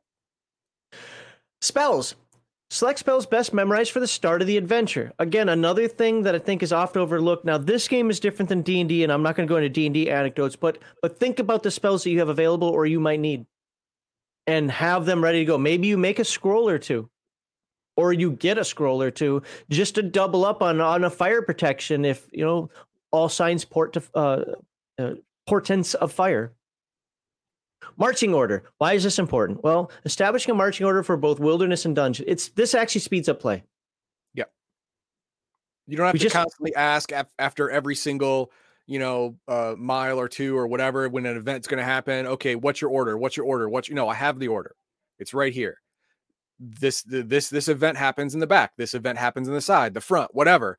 And the game master doesn't have to constantly guess where your characters are. Right. Yeah. And so you have that. Again, speeds up gameplay. You're right. Standard tactics. Now, this is a good one. And I'm always reminded of the Earthdawn game for this one. If you remember Eric with his Whopper with cheese, his double, you know, all that stuff. Well, we might look at it and be like, okay, that's silly, because it was. But it actually sped up play because I knew what it was. Yeah. I knew, like, oh, he said, you know, the quarter pounder, whatever his terms are. I just remember his Whoppers, whatever. The Whopper with cheese and double Whopper with cheese. Yeah, whatever they were. But I knew if he was doing double Whopper with cheese, he was using all of his karma Yes. and all of his strain abilities. If he Yes. was using the other one, he was going with the strain. If he's using another one, he was going with the karma. And if he's just saying, you know what, I think I'm just going to attack, then he kind of forgot all that, realizing that he was hurting himself. But standard tactics, you can have those things set up where, again, it speeds up the gameplay without taking away from the gameplay. And then also the game master, referee in this case doesn't go, okay, what are you guys doing? Well, you know what we're doing. We do the same thing every time. We go to the door. The two fighters are in front with their shields out. We got the thief ready to pokey poke, and we've got the spellcaster going like this. Well, the cleric is on the side going, don't hit me in the face because I need to heal you guys. Whatever it happens to be, right? And then this is one of the fun ones. These next two are the ones that I don't see anymore ever. First one is the caller. So how this works, generally speaking, I've had some people tell me they do it differently, is this. Heathen Dog, myself, who else? Garthon and Sheris, and whoever else we've got in the group, we sit there and say, hey, you do this, I think I'll do this. Yeah, okay, you know, this is a good idea. I'll do this instead, whatever. And we talk it out for a few seconds, right? Mm-hmm. And then Heathen Dog, as the caller, says, all right, this is what's going on. Max is going to go around this corner, stand to the side, wait for somebody to come through. Garthon is standing back there with his bow ready to go. The rest of us are going to charge through the door, you know, whatever it is. Yeah. And then you just do it. The player game master liaison.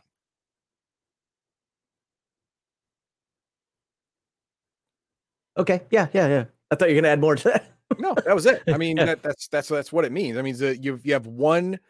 Your group speaks to the game master in one voice, so nothing is misunderstood or goes, through the cracks, or someone talks over somebody else and you didn't get the whole thing. Also, One it prevents person- this. Hold on. I think what I'm going to do now is, no, you've already decided that. Yeah. Oh. Then there's the mapper. Mapper, this is another one, and I'm not going to call out dirt, but there is somebody in our community here who will just say that, well, has me blocked in places. I know a lot of you guys like him, but it was over something that revolved around this. I don't give out specific distances. You could pretty much infer what the distances are, although I do tweak them a little bit.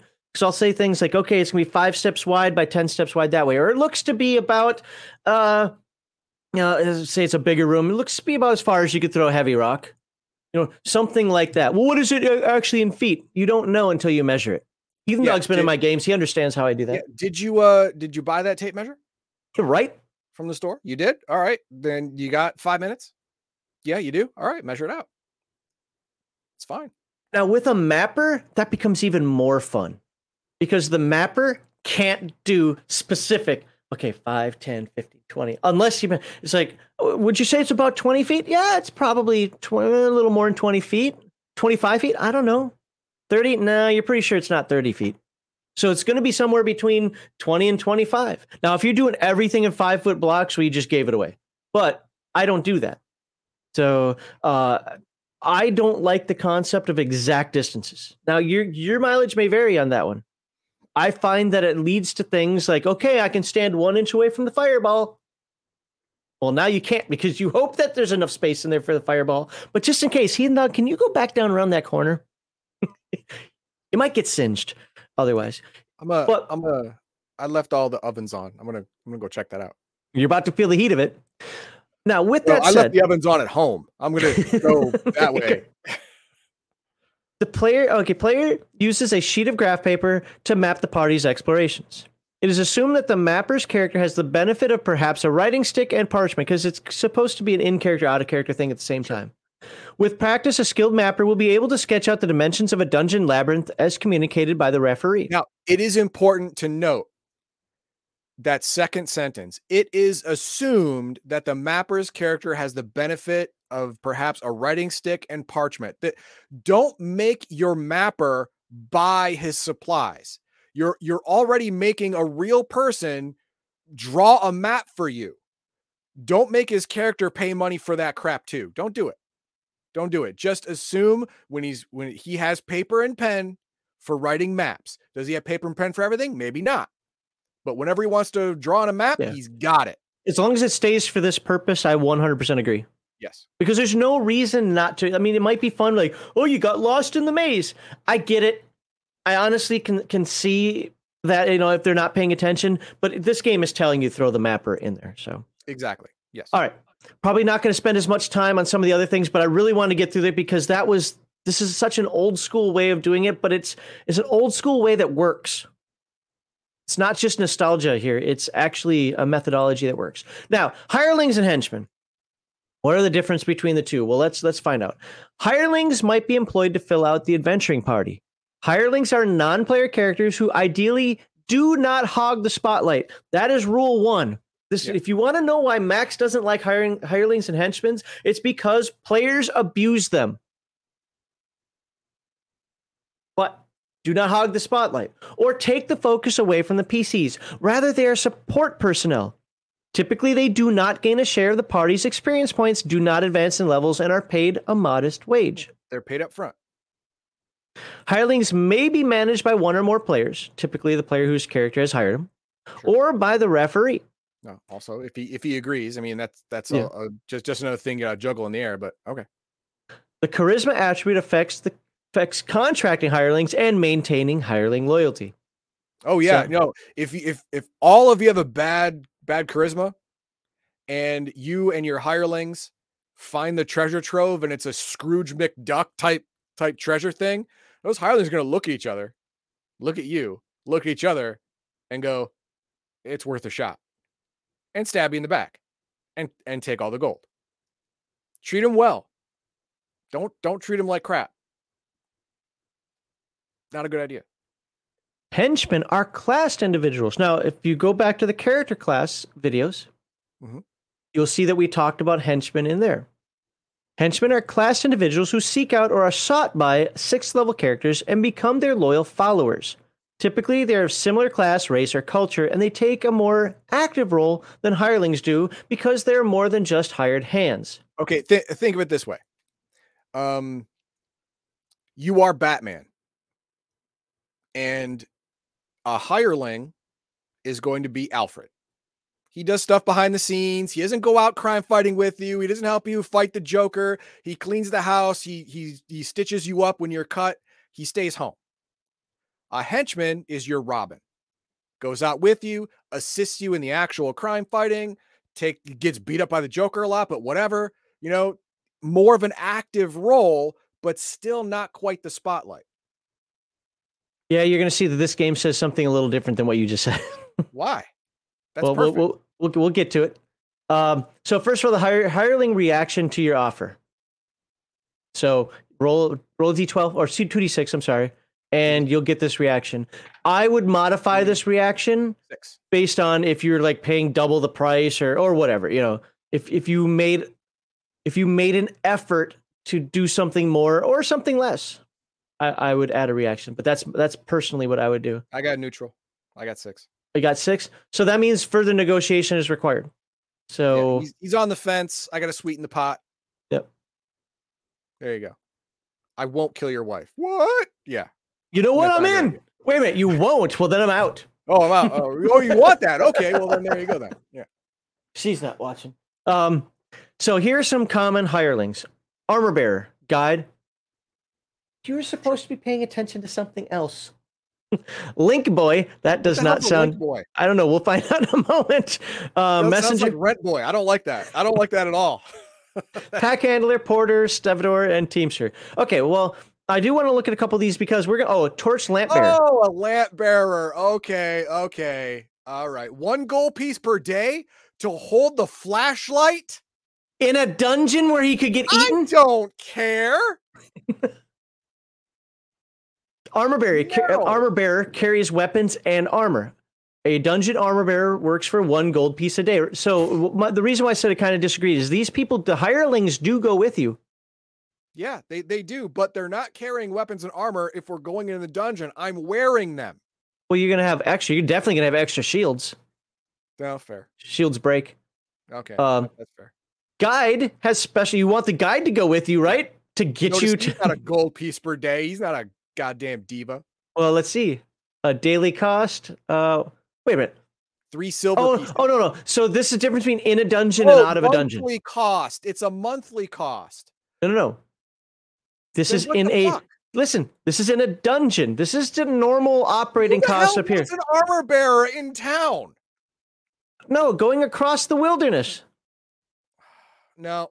You should probably look up not merchant, but look up how caravans were actually, like the Crusades.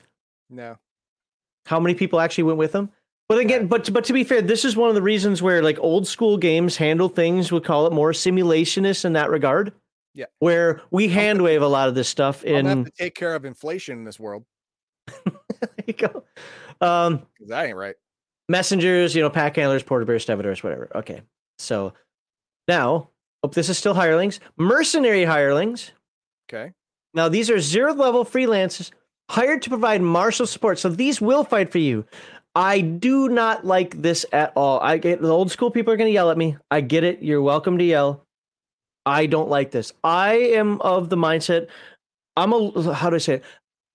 Look, Dragonlance, Lord of the Rings. I want the Fellowship of the Ring to do this stuff. But he had an army. Yeah, at high levels, that's different. That's domain play. I want the Fellowship to do this stuff. I want the Heroes of the Lance to do this stuff. I don't want the weirdo 0th level people to do anything. Again, personal preference. I'm not saying it's wrong.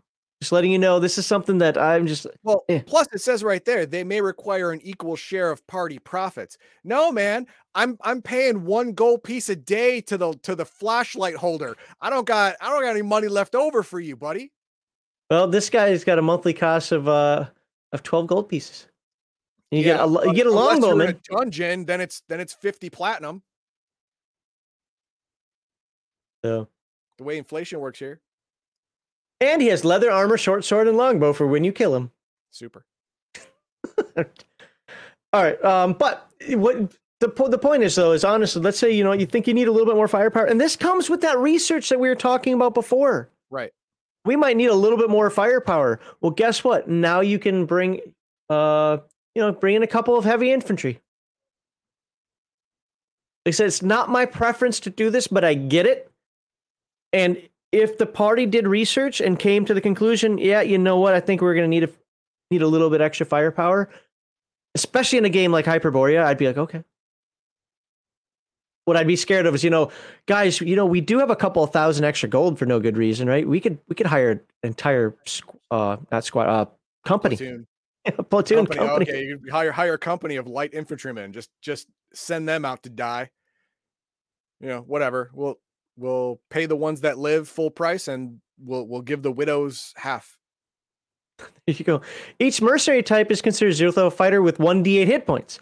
Higher level mercenaries, such as a sergeant, which is 1st level, lieutenant, which is 2nd level, or captain, which is 5th level, will cost 2, 5, and 10 times respectively. All right. And then we have specialist hirelings. This is where you get your alchemist, your blacksmith. Like the sage and alchemist and blacksmith priest. Okay, yeah, got it. Or for heathen dog and Palladium Fantasy, the Diabolist. Yeah, because no one's going to be that class. And there we go. Hopefully I left it on the screen long enough. I don't want to go through the entire list. Now let's look at henchmen. This is a classed individual attracted or compelled to serve a higher level character. And we already said that. So begin at 1st level unless the PC is 9th level or greater, in which case a henchman is 2nd or 3rd level as possible. Typically given a fair wage by the PC. Fair wage. Perhaps a share of loot gained through adventure. They also should earn a portion of the experience points. So this is often a reduced share as best determined by the referee. See, this is where the whole experience equals gold thing. The gold you give them, not only are you paying them, but they also gain that experience. But you don't. Now, your charisma is going to limit the number of henchmen you can have. Yes. Now, henchmen are neither automatically attracted nor guaranteed. They might be drawn to the service of PC due to one's heroic deeds or reputation. The point is roleplay. And again, when we went through the character class stuff, it talked about what type of henchman each character class gets. Sure. So. I mean, if you want to naturally, attract loyal henchmen, you can if you're famous enough. But some people need flyers, and that's how it works. Yeah, whatever. And this is a common method down here. Furthermore, in the event of a PC's death, or if the PC is otherwise disposed and not available to adventure, a henchman may be used to temporarily or even permanently replace PC. And that's a common trope when it comes to them. Yeah. Henchman, hireling, and loyalty. Oh, this is going to be good. And Traitorous. again, Oh, let's see. Let's see. Now, hang on. This is adjusted by charisma, right? yes. Loyalty is influenced by the charisma of the PC. Oh, you've moved. I can't read it now. Yeah, well, okay. Reaction loyalty adjustment. Morale measures NPC reactions to extremely adverse circumstances, blah, blah, blah. Great personal loss and the like. Referee can assign hireling loyalty. Use this table below to establish randomly. Roll 2d6 on the table below, modified by the controlling PC's reaction loyalty adjustment. Let's say everyone in your party's a party of friggin' lepers. You're all like all messed up. Okay. Got like, 3 toes missing, two fingers on your right hand. It's all, your eyes missing, stuff like that. You bully everybody. You're always -2. slapping people. You have like your best looking guy is hiring and he's still got a -2 to loyalty. So let's see what happens. 1, this is gonna be great. 2, 0. Traitorous, will abandon or betray employer at any time. If you find the gold, now you got to fight your hirelings. Yay. Yay. Leave me alone. See, GM's Alcove's giving me crap about my character being a bully in his game. Oh. But yeah, I mean, I rolled snake eyes, and I got leprosy, so I got a 0. Well, and guess what? You've got a hireling who's about to take all your stuff. Yeah. All you really need is a 6. You get to 6, you're okay. They're not going to stab you in the back. They're not going to betray you. They're going to follow the letter of the contract. Yeah, I would say 4 or 5 is okay as well. Yeah, unreliable is not cool. May fail employer at times, and purposely fail is a thing. But if you get a 9 or higher, they're not just going to follow the letter of your contract. They're actually going to try to impress you. They're going to go above and beyond. I love it. But of course, you don't roll this in front of the players. No, the player doesn't know. Dumb. Traitors people don't wear a sign. You're not going to know that. Right. He's going to be your best friend right up until he's holding a giant fist-sized ruby. Then he's not. Oh, they get scared. Same guy, leprosy guy. He starts at a -2. So let's see if these people run. Let's see what happens. 4. Oh, wow. 10. -2 is 8. Level-headed, knows when to fight and when to run. Okay. Well, he's a traitor, so he knows where to run right now. Yeah. But the thing is, if they're not loyal to begin with, they can decide to run. But if they are loyal, they can stay. They're good. They're fine. They're not dropping their swords. They're not peeing themselves. They're not fleeing. You're fine. All right, let's look at what you can do in the game with your character and your party. Not going to read every rule here. We're just going to show that there are rules for it so that if you want to attempt any of these actions, they're available to you. Obviously, you can climb. And you probably don't want to do so in chainmail or plate mail, sorry. And we already talked about the thieves when we went through the character classes and how they can climb and how they fall. Doors. Concealed doors. Those are obstructed behind a bookshelf. They're concealed. A concealed door and a secret door are different things. Found it, these are supposed to be, hold on. Behind a bookshelf, tapestry, or stack of barrels. Found as a secret doors unless player specifically states the character's looking. I just did that. Behind the noted obstruction. In which case, the concealed door is revealed automatically. Well, typically, a concealed door is behind something. Like the safe behind the painting. That's a concealed door. A secret door is something where it's like you have to pull the lever over here in order to make the door over there open up. That's usually the way it's been described, but I guess this one does it a little bit differently. Or everything just falls under concealed doors. Locked doors, it can be picked using thieves' tools. So that's why you have your thief in the party. And that's just a picture. A secret door. Here. Any character can search for and locate a secret door. 2 in 6 chance. So any character has a 33% chance of finding a secret door. Some classes are better suited, such as a thief who enjoys a 3 in 6 chance. So 50% chance for a thief. Such checks should be rolled secretly by the referee. Searching for a secret door typically requires 1 turn. That's 10 minutes. per 10 by 10 foot area. People complain about that all the time.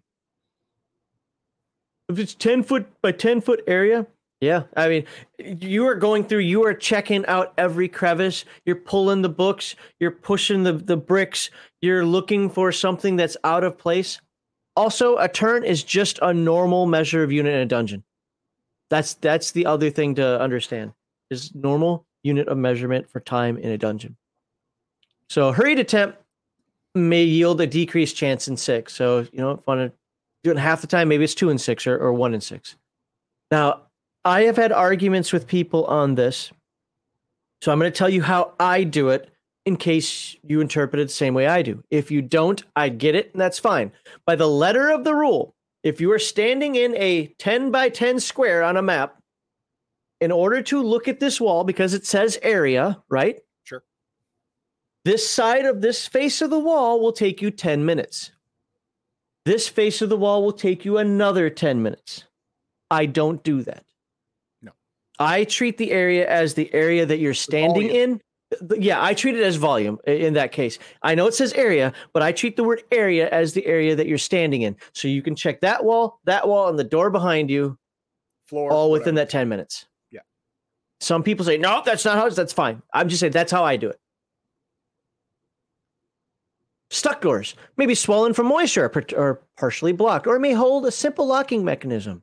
Note that breaking down a locked door is much noisier than picking it open. The fact that he had to say that in here makes me cry, but he did have to say that. Mm-hmm. A stuck door requires a test of strength. Remember, that's the D6 roll to force open. At the referee's discretion, the chance in 6 might be improved by 1 if a pry bar is used. Makes sense. A heavily barred or magically sealed door cannot be broken down by anyone whose strength is less than 17 at a 1 in 12 chance or 18 at a 1 in 6 chance. I wish it would say that. Maybe it does, but I don't remember it saying that in the strength section.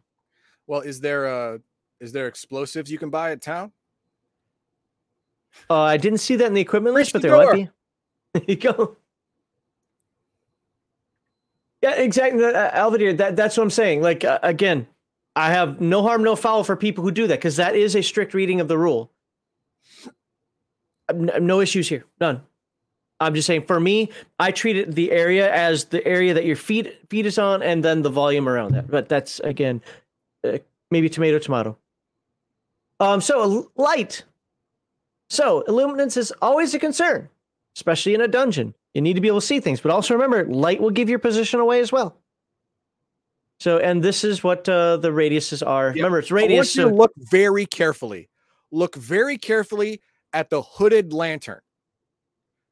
You are paying little Jimmy a gold piece a day to hold a lantern that only gives you 30 feet of light. Well, 60 feet, but 30-foot radius, yeah. It's not worth it, man. Keep Jimmy at home. Well, then who's going to carry the lantern? The thief is going to do it. No, he's got his hands on his picks. He's got 2 swords, and he's hiding in shadows. No, he's not going to hold a lantern to hide in shadow. No, he's not. Yeah, I'm not going. If I'm the thief, I'm not holding the lantern. No, you have to hold the lantern because you're also the mapper. Ha! No. You need the light. I'm not. I might be the mapper, but I'm not holding the lantern. Nope. Wait, unless you have a bard, then that dipshit. Oh, yeah. Light. But he'll start tapping on it and playing a tune. No, I am not holding. I guarantee you, I am not holding the lantern as a thief. Fuck that. Little Jimmy's not getting a gold piece a day. I'll tell you that much. Okay. I don't care. Your party's gonna die. I'm gonna pay 2 little Jimmys. Yeah, no. Yeah, but your party's gonna starve. No, you're gonna die slow. No, because we're gonna get 10,000 gold pieces, and I'm gonna retire. Shit. Because you're paying Jimmy. Jimmy's getting rich. You're just jealous. You're just jealous that I have a Jimmy and you don't. No. Jimmy is a liability. Everyone knows it. Right. Listening, the character can attempt to hearken at a door, distinguish a sound in the forest, eavesdrop on a conversation, or the like. Such efforts are executed at a base 1 in 6 chance, modified by the referee. And if the noise is obvious, 2 in 6. I thought that was going to be the thief one, but if the noise is obvious, chance might be 2 in 6. So you can want to see if it says here might declare 1 in 8 chance at what? But if it's for example, unrecognizable. Sounds unrecognizable. Oh, okay, yeah. To discern exactly what it is. Okay. Yeah, it's something. On a failed listen check, the referee might provide false or erroneous information, or he might simply say you hear nothing. Sleep and rest, average group fit to adventure for about 8 to 12 hours per day. This time typically includes 1 to 2 respites of about 3 to 6 turns, so 30 to 60 minutes each. You know, this is one of those areas where I struggle again, and why I love a game like Forbidden Lands, even if it doesn't make actual logical sense in how it does it. Mm-hmm. But you know, it's like, well, you know, I got Forced March, and you know, I know people who can do this, and Bear Grylls, he can march for 62 hours a day. Yeah, look, not wearing packs, not in the Middle Ages. You're clunking around in half your chainmail right now, probably all of it because you're a dumb player that thinks you can do that. You know, like these rest breaks and so forth. I think a lot of people forget. Leaving about 12 hours for rest. That can include setup and teardown. Yes. 2 hours of setup and 2 hours of teardown and still get 8 hours of sleep. Okay. That's fine. Well, and keep watch and maybe do some foraging, maybe knock out some hunting.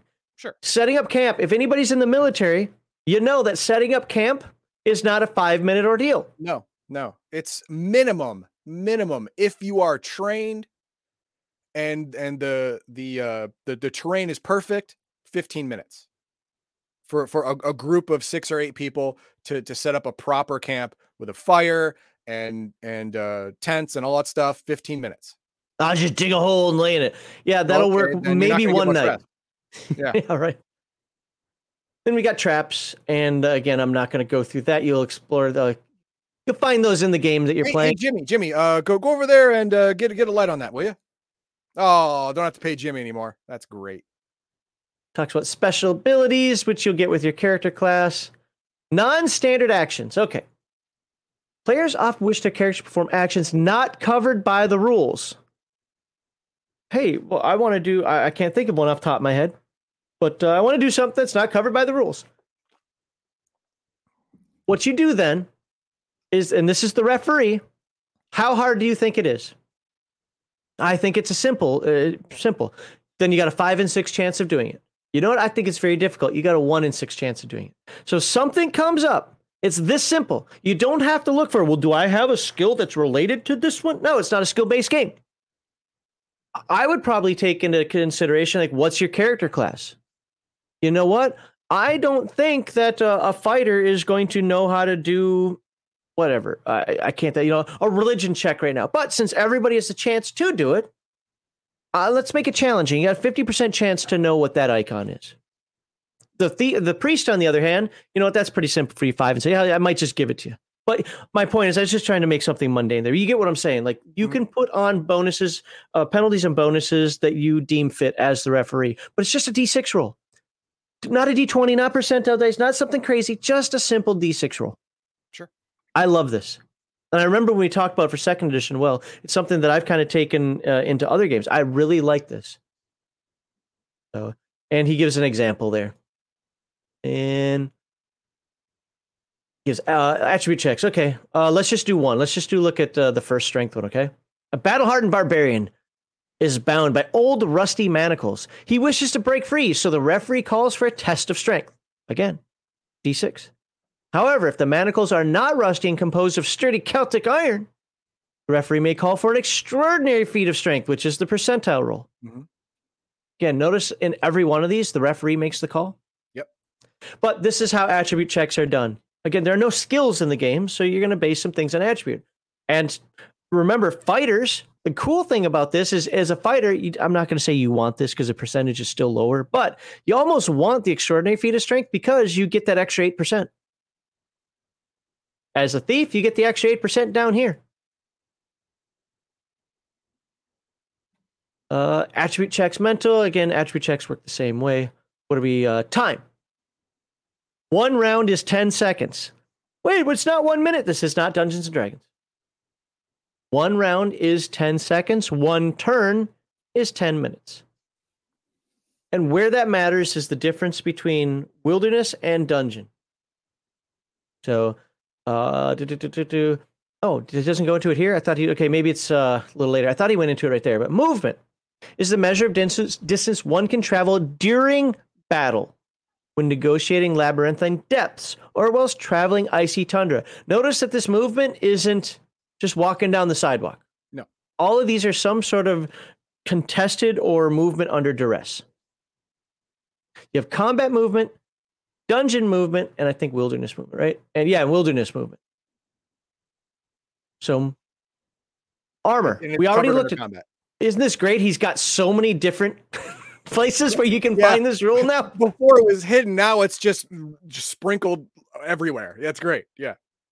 Already kind of talked about encumbrance and what it does. You can see it in the armor itself. And Heathen Dog already called out the fact that when you have heavy armor, it's -2, yada yada. So dungeon movement. Any PC, armored or not, can cover about 120 feet per turn in 10 minutes. Now let's think about that a second. That's 120 feet. I can move 120 feet in like what? How many yards is that? 40 yards? I can cover that in just a couple of seconds. Why are you telling me it takes 10 minutes? When cautiously navigating dark dungeon passages or subterranean caverns, if you are just beep-bopping through the dungeon, you are a mishap waiting to happen. Yeah. Number one, you're not going to see anything before it sees you or before it goes off. Number two, tiny stalactites and stalagmites, you're just going to trip on them and fall. Hurt yourself. Little Jimmy's going to have an accident. He is going to drop the lantern. It's going to spill oil everywhere. It's going to get your shit on fire. And then, well, we were going to kill Jimmy anyway. But now Jimmy has to die for his mistakes. But, do you want to kill little Jimmy? I do, but you probably don't. Subscribe for not killing Jimmy, because I think most people are save Jimmy. Subscribe to save Jimmy. This rate accounts for mapping, listening, inspecting, moving stealthily, and so forth. Dungeon movement rate also applies to adventurers in castles, towers, buildings, alleys, and basically anywhere movement is restricted. Yep. In the wilderness, a healthy person, lightly armored, unarmored, blah, blah, can walk about 1 league, which is 3 miles per hour, or about 24 miles per day in optimal conditions. This pace accounts for about 10 hours of travel, 8 of actual movement, interrupted by a total of 2 hours of rest eating. And that's a good round number. I think that's Roman army moved 30 kilometers a day, if I remember correctly. Adventurers clad in medium or heavy armor can also walk about 1 league per hour, but they require longer periods of rest and recuperation. So the total miles achieved per day is lessened. And I'll let you go into the math. That's what you can move. We don't have to do that in this video, just showing that if you wear armor. Oh, look at that. It even converts it for you. If you have a movement rate. Yep. That's how many miles per day you can 24, 18, 12, and 10. So if you're going to wear your plate mail all day, you're only moving 12 miles. Yeah. Unless you have a horse. Terrain will affect movement as well. Rugged terrain, -10 move. Very rugged, -20 move. Nice, simple rules. Yes. So guess what? If it's very rugged and you're wearing your heavy plate mail, guess how far you moved? 0. 0. Yeah. Why? That doesn't make sense. I should be able to move. Dude, you cannot. The very first obstacle you came across defeated you. Right. That's what happened. You have to take off your armor to climb over this jagged rock formation. You cannot pass it if you're that encumbered. You can't. You are defeated. Jimmy can make it. And he's got your lamp. And he's got your lantern. So when it comes nighttime, not only are you trapped, but you're also in the dark. And of course, Jimmy just ran away with your gold that you gave him to hold the lantern. Oh, the 1 gold piece you paid him. Well, I'm not paying him ahead of time. He'll just run away with 10 gold. Little Jimmy's eating good tonight. And of course, you can buy transportation. And here it gives miles per day, movement rates, and how much the transportation can carry. So I want a donkey cart. Sure. 1,000 pounds, man. Easy. Ooh, a trained mammoth. Oh, yeah. I'm in. I'm going to Hannibal this shit. This is going to be awesome. Right. No, not even elephant. Mammoth. Yeah. I got the hairy elephants. Yes. Oh, great wheel wagon. Mammoth drawn wagon. Oh, that's got to be a sight. Goodness. I'm in. How much that bad boy cost? Probably a lot more than we have. I mean, we had to pay Jimmy took all the money. Jimmy took all the money. I mean, holding the lantern for a couple of days, that's like a mammoth right there. And you can get lost. I'm not going to go through the getting lost rules, but No, you can become lost. This is why you have a guide. This is why you take care. But depending on how bad things are, you could have a 50% chance of getting lost. Yeah. Deserts, because remember, deserts are not the easiest thing. Sand dunes move. It's not like you got a road to follow. Yeah. And Heathen Dog knows, I definitely know growing up in Minnesota, snow blindness is a thing. Oh, it's a thing. All right. Yes. It can, after a fresh snow and there's no clouds in the sky at high noon, you're not going anywhere. You're not getting in the car. No, because everyone's blind. You're just gonna wreck. That's what's gonna happen. You wait. You always have the sun at your back. Can you roll a d6 for me? Sure. 6. Great. You went 90 degrees to the right. That's not as bad as, turning around completely, but you are off course by 90 full degrees. Well, right for me is that way, but. Yep, I get it. A guide is a much better investment than a Jimmy. What if the guy's name is Jimmy? Then you try again. Okay, fair enough. Is that it? That isn't it, is it? Oh, shit, it is. It is. Sweet. Okay. Look at that. I mean, we even dove deeper into a couple things that I had planned on us doing. I mean, that is pretty simple. That's not combat, but this is everything outside the game you really need to know.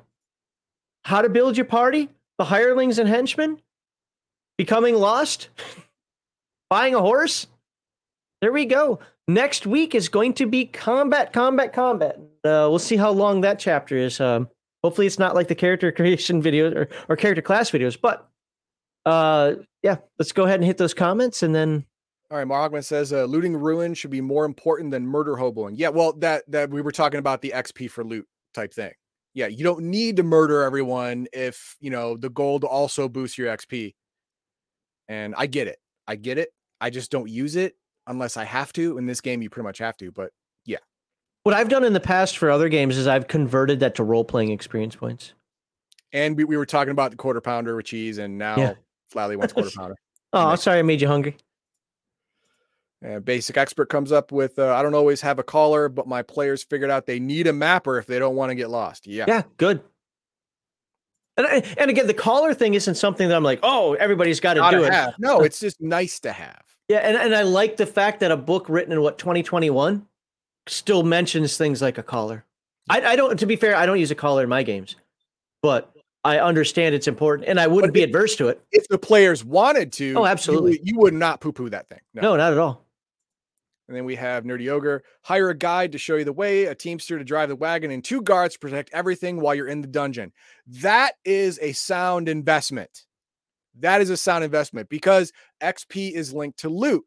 So you're going to need that wagon. You're going to need guards. You're going to need the teamster and the guide to get you to and from without busting the cart, without getting it robbed, without all that stuff. That's useful. A Jimmy, not useful.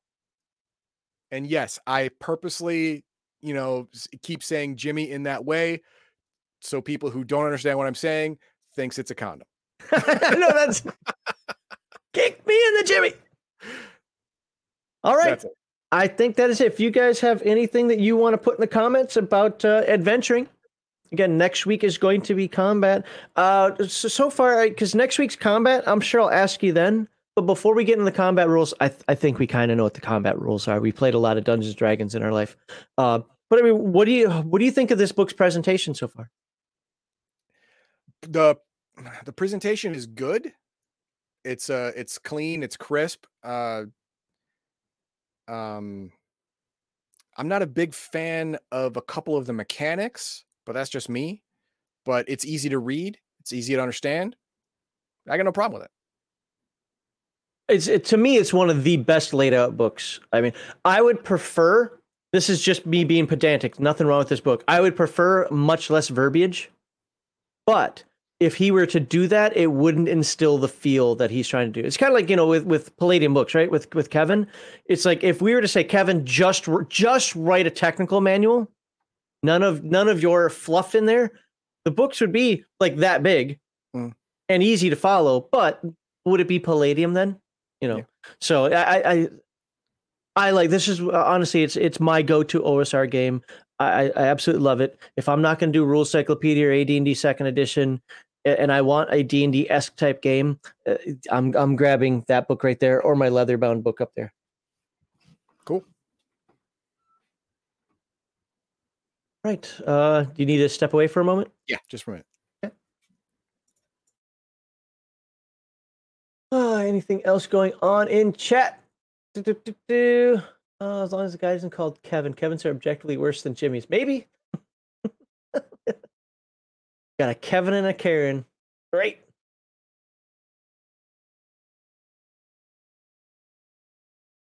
I think Hyperborea leaves a lot to the referee. I mean, it gives you a great framework, but leaves the rest of the referees. Like, do you think it's going to be hard? Do you think this is feasible? Do you think, then add a modifier?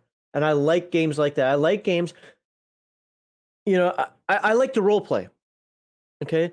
And I think that a game with with fewer skills, with fewer attachments to the character sheet, make role playing easier.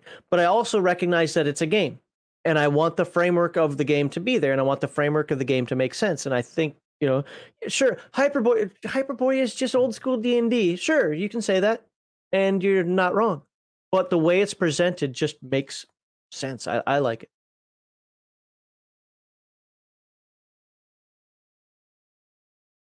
Massive success of what? Micro YCC movie venture, which stands to lose. No, and that would be a Friday chill stream. Yeah, I haven't even watched it. I'm not going to watch it until it's on your Plex server. There you go. And it's not going to be, it's not good enough to illegally download a cam version. I'm going to wait until I can download a 1080p version, but even then I might not. The reason being is because when the producers and the writers actually purposely said that all of the male characters they wrote dumber to make the female characters shine on purpose because they thought it was funny, I didn't want to watch it.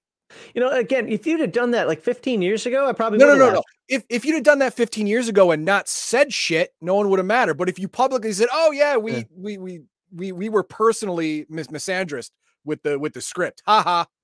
If you say that out loud to publications, I'm gonna think you're a dick. Yeah. I mean, how many times have we said it over the last few years where it's like, it seems like every show or movie now, though, I Am Woman, Hear Me Roar, Mary Sue, and all the guys are either Peter Griffin or Mr. Burns. Yeah, and that could be our perception. Yeah, but they force the perception. When the writers come out and say it, it's just fact now. Yep. So, all right. Get your Palladium stuff up there, and I'll get. Why do I have two Hyperborea? Oh, I was going to look at something in the referee's guide. Too late. And go, and I'll boop. All right, for segment 2 today, we are going to Atlantis and not the Stargate version. We're going to Atlantis where they've got tentacle monsters with blind hot chicks that want to eat you. And I'm not sure which ones want to eat. No, the former, not the latter, but yeah. Okay. Well, but also in there is a market that he'll talk about later where you can get anything, including things that are probably verboten to say on YouTube now, but we don't care. We're going to talk about what's in the book. But before we do that, we are going to start off. We believe that role-playing games should take place in fantastic worlds. And can you get more fantastic than Atlantis? No. The focus of the game should be on role-playing and having a good time with slave girls. The core values of #RPGate and any good tabletop group are escapism, not representation. You can escape to Atlantis. You might not escape out of it, though. Entertainment over activism and natural organic inclusion, not forced diversity. And believe me, they will include you into the slavery. No holes barred. No favorites played there in Atlantis. Full immersive experience. There you go. Charity we support is the Wounded Warrior Project, a national nonpartisan organization whose mission is to honor and empower wounded warriors. Please refer to the description below for the link to where you can make your hopefully tax-deductible donation. And of course, there you go. Join us Thursdays and Saturday evenings on twitch.tv/Legion of Myth to watch Heathen Dog and his team of dirty casuals, which I'm so casual, I'm just a part-time casual. I'm half casual. What does that make me? Play multiplayer games for your mockery and enjoyment. And here on YouTube channel, you can watch these game-related segments live every Sunday at 1 p.m. Central Time, or check out the Friday Night Chill Stream, where our panel of guests opine, comment, and editorialize on the TTRPG hobby as a whole. As always, I'm going to do my best to sidetrack him and make him talk about other things than what's in the book. So subscribe for sidetracking.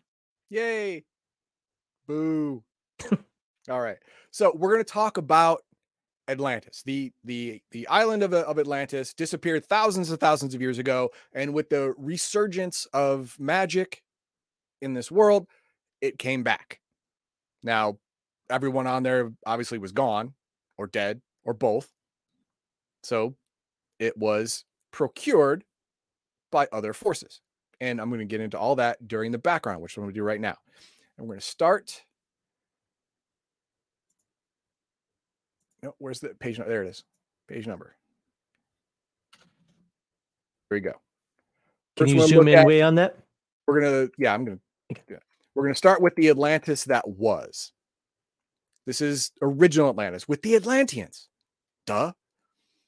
The continent of Atlantis was the location of, huge island, right? Location, one of the most prominent ley line centers on the planet, which enabled the Atlanteans to develop several forms of magic, open rifts, and explore other dimensions. Long story short, the Atlanteans are a progenitor or subspecies is not really defined of humans. They are better. They live longer. They're stronger, smarter, faster. And they went to or were born in an area of high magic ability. They learned it really fast. They learned it really well. And they became masters of several types of magic: stone magic, tattoo magic. These are very important things that the Splugor stole later on. But stone magic is creating pyramids on top of rifts to control magical activity along all the ley lines connected to that rift. Tattoo magic is putting magical tattoos on the body to increase the durability of the body and give you magical weapons or armor you can summon at a moment's notice. Touch the tattoo of a sword, you now have a sword in your hand, stuff like that. It's cool. It's awesome. The Atlanteans created it. They mastered it. Well, I don't know about created, but they mastered it. And I think it was given to him by a dragon, if I'm remembering correctly. But it's their thing. As a matter of fact, all Atlanteans have what they call the marks of heritage. I believe it's 2 or 3 tattoos they're given to as a child to mark their Atlantean heritage. So they all have them. And then they started to get all uppity. They started to get a little too big for their britches. What'd they do? They decided to experiment with rifts. Not normally. They've mastered the idea of opening a rift to another place in the same world, another place in the same dimension, and even in another dimension. So hold up a second. How long ago was this? Thousands and thousands of years ago. It's purposefully vague. So wait. So Earth has always had rifts? No. Magic has always been up until the Atlanteans ruined it. Oh, okay. Not super high levels of magic, Palladium fantasy levels of magic, SDC level. Okay. That's what this was. It's fine. So they decided, no, you know what? We can make a super rift. We can make a single rift that'll open to, say, I don't know, 5, 10 different dimensions at the same time. It doesn't sound fun smart. Experiment. Does it sound like fun to you? No. Not me either. But since they mastered the stone magic and they mastered rift magic, they figured, well, this is the next step. Right? So they tried it. It went horribly wrong. Horribly wrong. The rift they created was 10,000 times bigger than they wanted it to be. It filled a quarter of the sky. It's like wormwood. It's horrible. It's horrible. And it didn't go to 10, 5 or 10 different worlds. It went to hundreds of different worlds all at the same time. Things from 100 different worlds came through that rift. Dozens of demon dimensions. Well, now we know how the dinosaurs went really extinct. There. Well, it's not that long ago, but okay, yeah. Vampire intelligences leaked into the world, right? It was bad. It took them days to close it. But in doing so, they had to drain the magical energy from the planet to get enough oomph to close this giganto rift they made. Now, did magic disappear from the world all at once? No, it didn't. It slowly started to fade away after this point. It took 2,000 years, but at the end of that 2,000 years, magic was gone. Oh. Now, what happened to Atlantis? Well, during the initial rift opening, the Giganto Rift, horrible mistake rift, it set off kind of like a chaos earth type tsunamis and earthquakes and volcanoes erupting and dogs and cats living together, all that stuff throughout the entire planet. Well, half the planet. But Atlantis was at the eye of the storm, so it was the least affected in the area. Or so they thought at first. Now, as time went on, the hundreds of years went on, as magic was slowly waning, Atlantis would be struck with storms or earthquakes, stuff like that, off and on, but it's getting more and more frequent. As the magic was declining, Atlantis was getting worse and worse natural disasters. Why? Because when they opened this rift, it linked the whole continent of Atlantis to magic and Earth's ley line system. As the magic was decreasing, Atlantis, the continent itself, was getting weaker and weaker. Now, toward the end, it was getting so bad that a lot of people just left. They rifted to other dimensions. They left the continent altogether. They moved to the world at large. Now, this was very dangerous for the Atlanteans because while they've been there for thousands and thousands of years, they didn't really explore the Earth because they had rifts. They could open up they explored other dimensions. They didn't explore their own planet. Yeah, forget the backyard. Let's go see what's way out there. Exactly, right?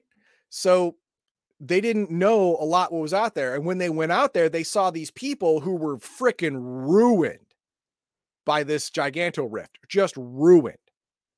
So they tried to help. This is how pyramids came to South America, how pyramids came to Egypt, how the pyramid technology was passed along. Now, how to work it was lost in time to these human people.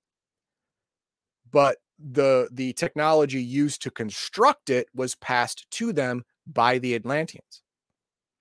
And then after 2,000 years, when magic completely left, so did Atlantis. From an observer looking down or across or whatever, looking at the continent of Atlantis, it looked like it sank into the ocean. But that's not what happened. What actually happened was when magic died from this world, the continent of Atlantis shifted to an alternate dimension, a pocket dimension, to stay there. Maybe forever. Well, turns out not be forever, because when rifts happened, when the cataclysm happened and magic came back to the world, so did Atlantis. Only it's been at least 6,000 to 8,000 years minimum since it was back. And all perfect of the tangent in chat said it could be up to 25,000. Could be up to. Yeah, it depends on what timeline you use. All depends on that. When it came back, it was a forested giant island continent. There was no more remnants of civilization readily visible from the surface, because the earthquakes and the tidal waves and all that stuff took care of all the buildings, and then the thousands and thousands of years it was in that pocket dimension took care of all the vegetation, just grew it up. But this happened right after the cataclysm. So no one was searching around for new continents at this point. They were saying, oh my God, what is that thing trying to eat my wife? They were worried about survival. They weren't worried about mapping, changing the Mercator map. Okay. They weren't worried about that. So the first beings to find this were supernatural in origin, because they're the ones who had free reign for hundreds of years after the cataclysm. And sadly, the group that found it and took control of it were the Splugorth. One in particular, Splendcrift, but I'm going to get into him a little later. Nowhere on Earth, with the arguable exception of Europe, do supernatural beings and DBs hold sway over the land so completely. Europe is infested with supernatural monsters, but humankind is fighting back. On the continent of Atlantis, no one's fighting back. The supernatural creatures are in control. They are the law. And the ruler of that place is the Splugorth. It is a Splugorth territory. Now, Splugorth, I've talked before, they are cousins of actual supernatural intelligences. They are no joke. They're a slaver race. They're like Hutts on steroids. They are no joke. And what this particular Splugorth did, Splendcrift, he looked at this and said, this right here is the most magical portion of this entirely too magical world. I don't need to control the world. In fact, it would be too hard to hold all that territory with all these rifts popping up everywhere. But I can hold this place. I can secure this place because I have stone magic technology too. Because I stole it from the Atlanteans thousands and thousands of years ago. Because you can think of the Splugorth like a cross between Hutts and Gould from Stargate. Oh. They're slavers, they're rulers, they're despots, but they also mostly steal their technology rather than create it their own. Steal the magic rather than make it themselves. Why work for whatever you can just grab? Exactly. You just enslave a people and take their crap, and say it's yours. Anyone who says otherwise, you kill them. People will stop talking about you. That's how it works. So he created a whole city, the city of Splin, on the best part of the continent, and then use the rest of the continent to be kind of like a pleasure dome for supernatural beings. There's a forested reserve. There's fields for supernatural creatures to breed them, to sell them, to train them, whatever. All the whole place is used, except for a small portion on the northwestern side, but most of it is used for the betterment of Splendcrift himself. And that's where Atlantis is now.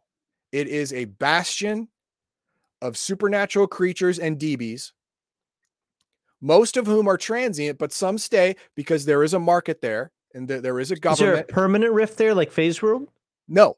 There are several stone pyramids capping Nexi or Nexuses. I forget which one is a proper plural for that, and controlling the ley line energy, because you can't be a proper despot if you have, random crap happening all the time. No, control of the environment and then control of the people gives you control of everything. Well, and he named the city after himself. So, oh, well, yeah, that was no brainer, right? No brainer. So that's what Atlantis is now. Now you think, well, what happened to the Atlanteans? Why aren't they coming back? Well, the Atlanteans got their own problems. Number one, they felt supreme guilt for what they had done to the world, because they did it. There's no getting around it. They had the pie in the sky idea and it wrecked the whole planet. But they didn't have to tell anybody. There was nobody smart enough at the time to figure out that they did it. I know. They're mentally weak. Oh.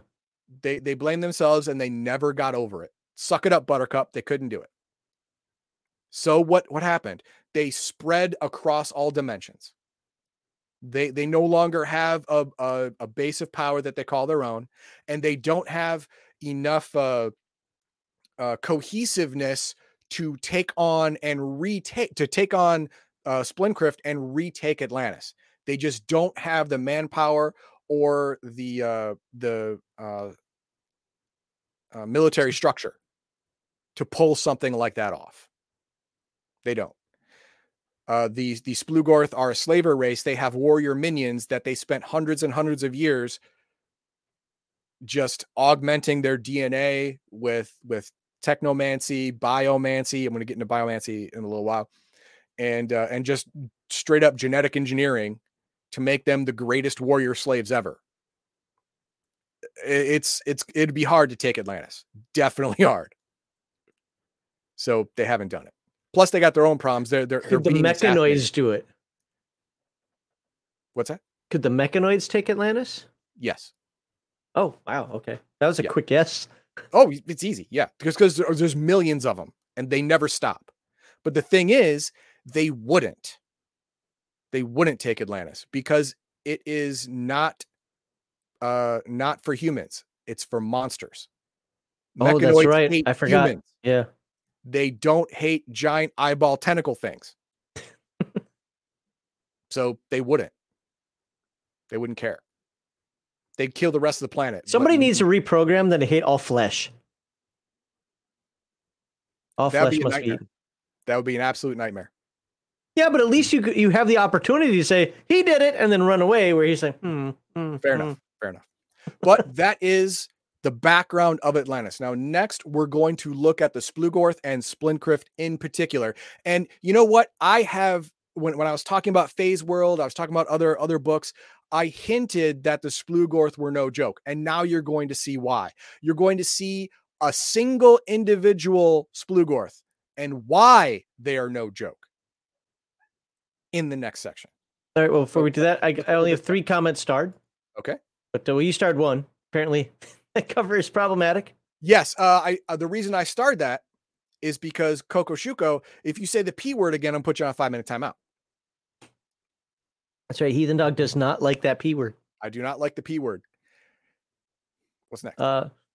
Also, how are true Atlanteans so long lived? Well, it's a combination of genetic and magical component. Since they lived so many thousands of years at the Earth's center of magical energy, their bodies over generations have just absorbed this, and it's changed them. And a normal Atlantean can live anywhere between 300 and 500 years, normal lifespan, and they'll look young doing it. And then Brother Malachi says, "Oh, great. It's a Splugorth. I swear, it's always a Splugorth, and the bug's causing trouble. Or the vampire. I don't care if I sound bigoted. It's freaking riffs." No. You can be bigoted about Splugorth bugs and vampires. That's fine. Anyone calls you out on that, send the woke tard out first. That's how you do it. All right, that's all I started. And yes, gnomes would be monsters. That's true. All right, let me get back to the beginning. I can't see the... Oh. There we go. Well, that was a cute thing. There we are. Are you good? Yep, we're ready. All right, continuing on with segment 2. Now we are going to find out more about the Splugorth. I wish we would have had the old Rifts cover on here so you could have seen a picture of that Splugorth. Might be in this book, I don't know. But before we do that, we got to tell you about hashtag RPGate. You can read it on the screen there. I'll leave it up there. I'll leave it up there long enough for you to read. These are core values, not just good ideas. If you don't mind to do so, please click on that little QR code or check the link in the description below for the charity we support and help a wounded soldier out. It's nonpartisan. That's an important thing, apparently.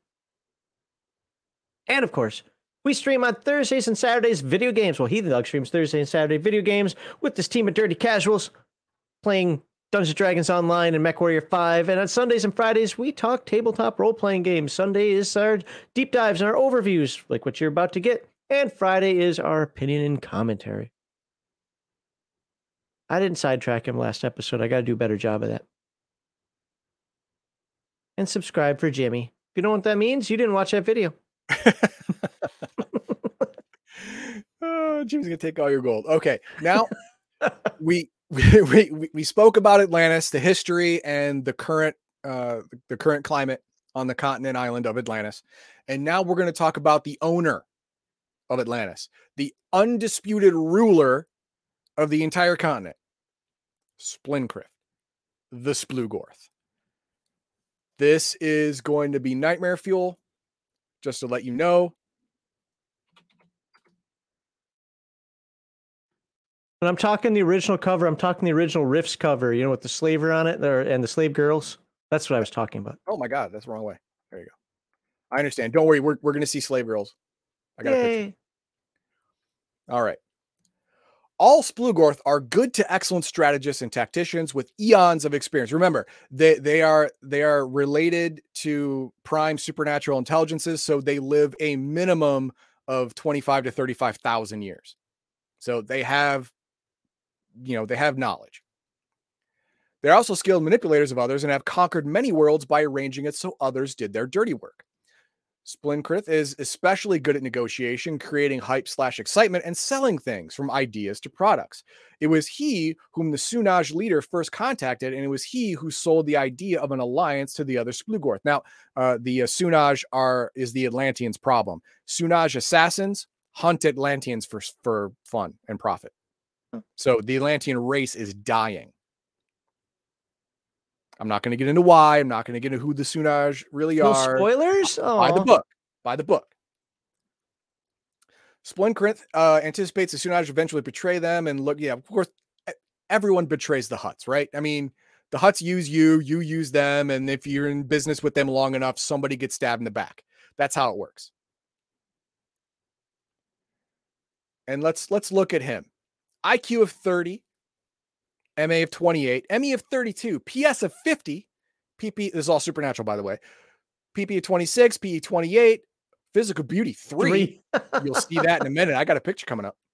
And speed of 50. He's got a lot of limbs. He can move. Look at the main body. Read that for me. Main body, MDC by location. I'll wait till you straighten that out. And main body. 56. I was already impressed with the PPE I saw above, and now 56,000. 56,000. How many Wilkes laser rifles does it take? There's not enough. There's not enough Eclipse in the world for that. And reducing the main body to 0 will temporarily hurt and impair, but not destroy him. Oh. To destroy him, the main body must be reduced to negative 4,000. Well, look, if I already got you to 50 from 56,000, getting you to 60,000, that's whatever. Oh, you think it's going to be easy? No. During this time of severe impairment, his physical attacks are reduced by 3, psionic to 2, and magic to 1. Furthermore, the creature loses all bonuses and combat saves. See, we got him. The thing is, though, that he has the ability to. Where is it? He has 13,000 PPE, all spells and ritual magic, all stone master powers and magic, and power to create magic, tattoos, power to create rune weapons, and bio wizardry, which I'm going to get to a little bit. But I believe they have the ability to jump dimensions. Yeah, there we go. Other abilities include teleport. Here we go. Bio regenerates 2d6 times 10 MDC per minute. Regeneration of limbs requires 72 hours, does not need air to breathe, dimensional teleport at 98% 98 probability. That means when he's about to die, whip, he's gone. That's why it's so hard to kill an alien intelligence. They just run, and that's it. They get away. They just get away. But you can prepare for that. Yes, you can prepare for that. But when the Splugorth gets 20,000 MDC down, he's not fighting to win. He's fighting to overcome your dimensional teleport countermeasures and get out. So he's got time. Oh, right? Look, he's vulnerable to silver. Yeah, vulnerable to silver. How vulnerable to silver is he? Do triple damage. Okay. I have a silver sword. It does 1d6. No, it does 3d6. Oh, that's going to make a difference. To a 56,000 pool. That's going to I have a silver boom gun. Leave me alone. Oh, there you go. Silver boom gun. There you go. So, yeah. And we'll get down magic, PPE. We already got that. 13,000 psionics, all sensitive healer and super psionic powers equal to a 10th level psionic. No joke. He is considered a 10th level Leyline Walker, Rune Master, Stone Master, Tattoo Master, and Shifter / or in the Rift's Ultimate, it's just a Shifter because Shifter and Summoner and Witch are all in one. Skills of note. Most human skills are too insignificant to be bothered with and are left to the lowly minions. That's why you get slaves to do the work for you. Duh. Even weapon and science skills are not studied. Magic and subterfuge are the skills developed by the Splugorth. The intertwining of magic and technology is viewed on a different level. Remember, magic is the operative source of these aliens' powers. So technomancy, spell design, stone magic, tattoo magic, biomancy. Again, I'm going to get into that. That's their bread and butter. They have that at an equivalent to 98%. Everything else, they just don't care. They don't care. They don't need to care. No. How do you work this computer? Bob does it. I have a Bob. Slave Bob works the computer for me. No. What if Bob wasn't there? Then I'll get Joe. Slave Jimmy. No, Jimmy holds the lantern. We all know that. And gets paid handsomely to do it. There he is. Oh, there's our boy. Eyeball. It's good. I think Vergigorm's tougher. Looks tough. Probably is tougher. Yeah. I mean, like I said, he's a minor alien intelligence. A proper alien intelligence has 250,000 MDC. That would give Vergigorm a time. So that's Splin Crypt. This is the actual Splugorth that runs Atlantis. Now, if you want to look at average, there you go. He's only 72,000 years old, which is young for a Splugorth. Now, what do the average Splugorth? Okay, let's see. Average Splugorth, 64 times 1,000 PPE, 1d6 times 1,000 ISP, 3d4 times 10,000 mega damage. So he's actually pretty tough for a Splugorth. Average would be what? 2, 4, 6, 60,000. So no, he's a little bit under average. For a Splin Crypt is a little bit under average for the MDC of a Splugorth. But average lifespan, 5d4 times 10,000 years. So you're looking at what? An average of 100,000 years lifespan. Yeah. All right. And he's only 72,000 years old, so he's middle-aged. Another eye. I think my eye. It's great. Okay, now these are the minions. Yeah, the minions of Splugorth. Now remember, Splugorth steal technology. They stole tattoo technology from either the Atlanteans or Eastern Dragons or whatever, but they stole it and they made their own tattoo men. If you have more than 6 tattoos on your body, 6 magical tattoos on your body, you now become an MDC creature. Supernatural strength, supernatural endurance, all this stuff. They use this to make elite warriors. And before you get your 7th tattoo, you are fully indoctrinated and or brainwashed. So you are perfectly loyal. And then there's these other servitor races that are naturally MDC in high magic environments. They're also, conscripted to be in the warrior caste. But what I want to talk about is the bioman, because this from what I can tell, the bio wizardry is the only Splugorth natural technology. I could be wrong, but I think it's the only thing they actually invented themselves. Okay. Bio wizardry. Warning: bio wizardry can be rather disgusting and grisly. It often mutilates and mutates the body or creates a physical union with horrific or destructive creature. Sensitive players may find this strange and often okay. The Splugorth turn you into a Lovecraftian nightmare. That's what they do. But it gives you great bonuses and all that stuff, and it's awesome. It's awesome sauce stat wise. But you're never going to the prom again. I'll tell you that much. No one's going to say yes, and no one's going to ask you.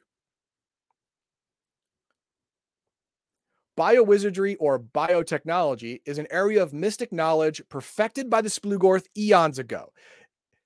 Its secrets are jealously guarded, and its true powers are shared only with their trusted minions. Rune magic is actually an offshoot of biowizardry developed at a later time.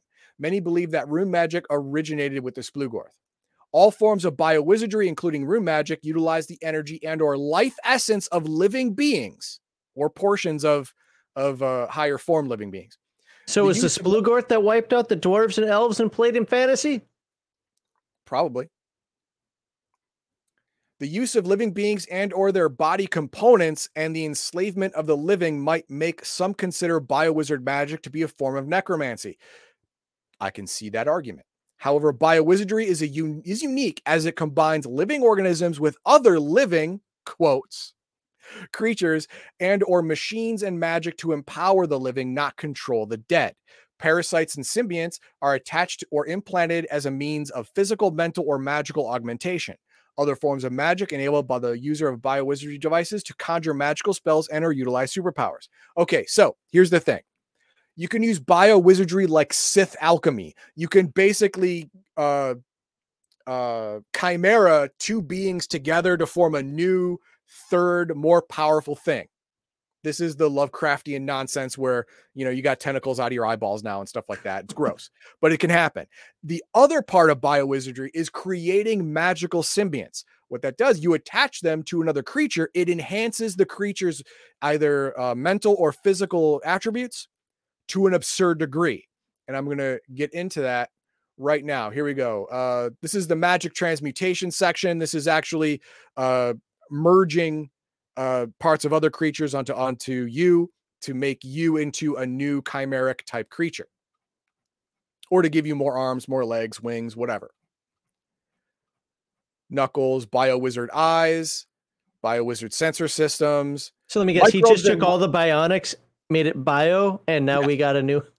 But it's so much more because any of these things will turn you into a mega damage creature. Oh. Now we have microbes and microparasites. These are things that usually aren't permanent and don't augment the body too much, but they give specific buff for specific purposes. For example, aerobes. What they do is they enriches the blood with oxygen. You use this if you're in an airless environment or underwater, and it gives you the ability to breathe without having to have air. Side effects none, size microscopic. They die and are absorbed in the body within 24 hours. No harm, no foul. Aqua robes. This one is very important. This one allows you to breathe water. Not have to breathe, but turn water into air, basically. And side effects: has trouble breathing out of water, reduced speed and combat bonuses by half, but it only lasts 8 hours in your body. So for 8 hours, you can breathe water and not breathe air so well. But after 8 hours, you're fine. Theoretically, if you need to breathe water for more than 8 hours, Something's wrong. and why are you hanging out? Exactly. Get in there, get out. It's all fine. Now, we go to some of the other stuff that have more permanent problems. Transfortifiers. Okay.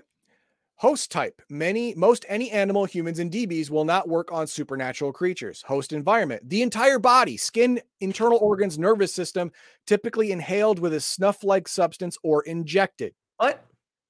Reproduction continuously reproduces itself for years. Did you just give me a virus? What the hell? Oh, it gets better.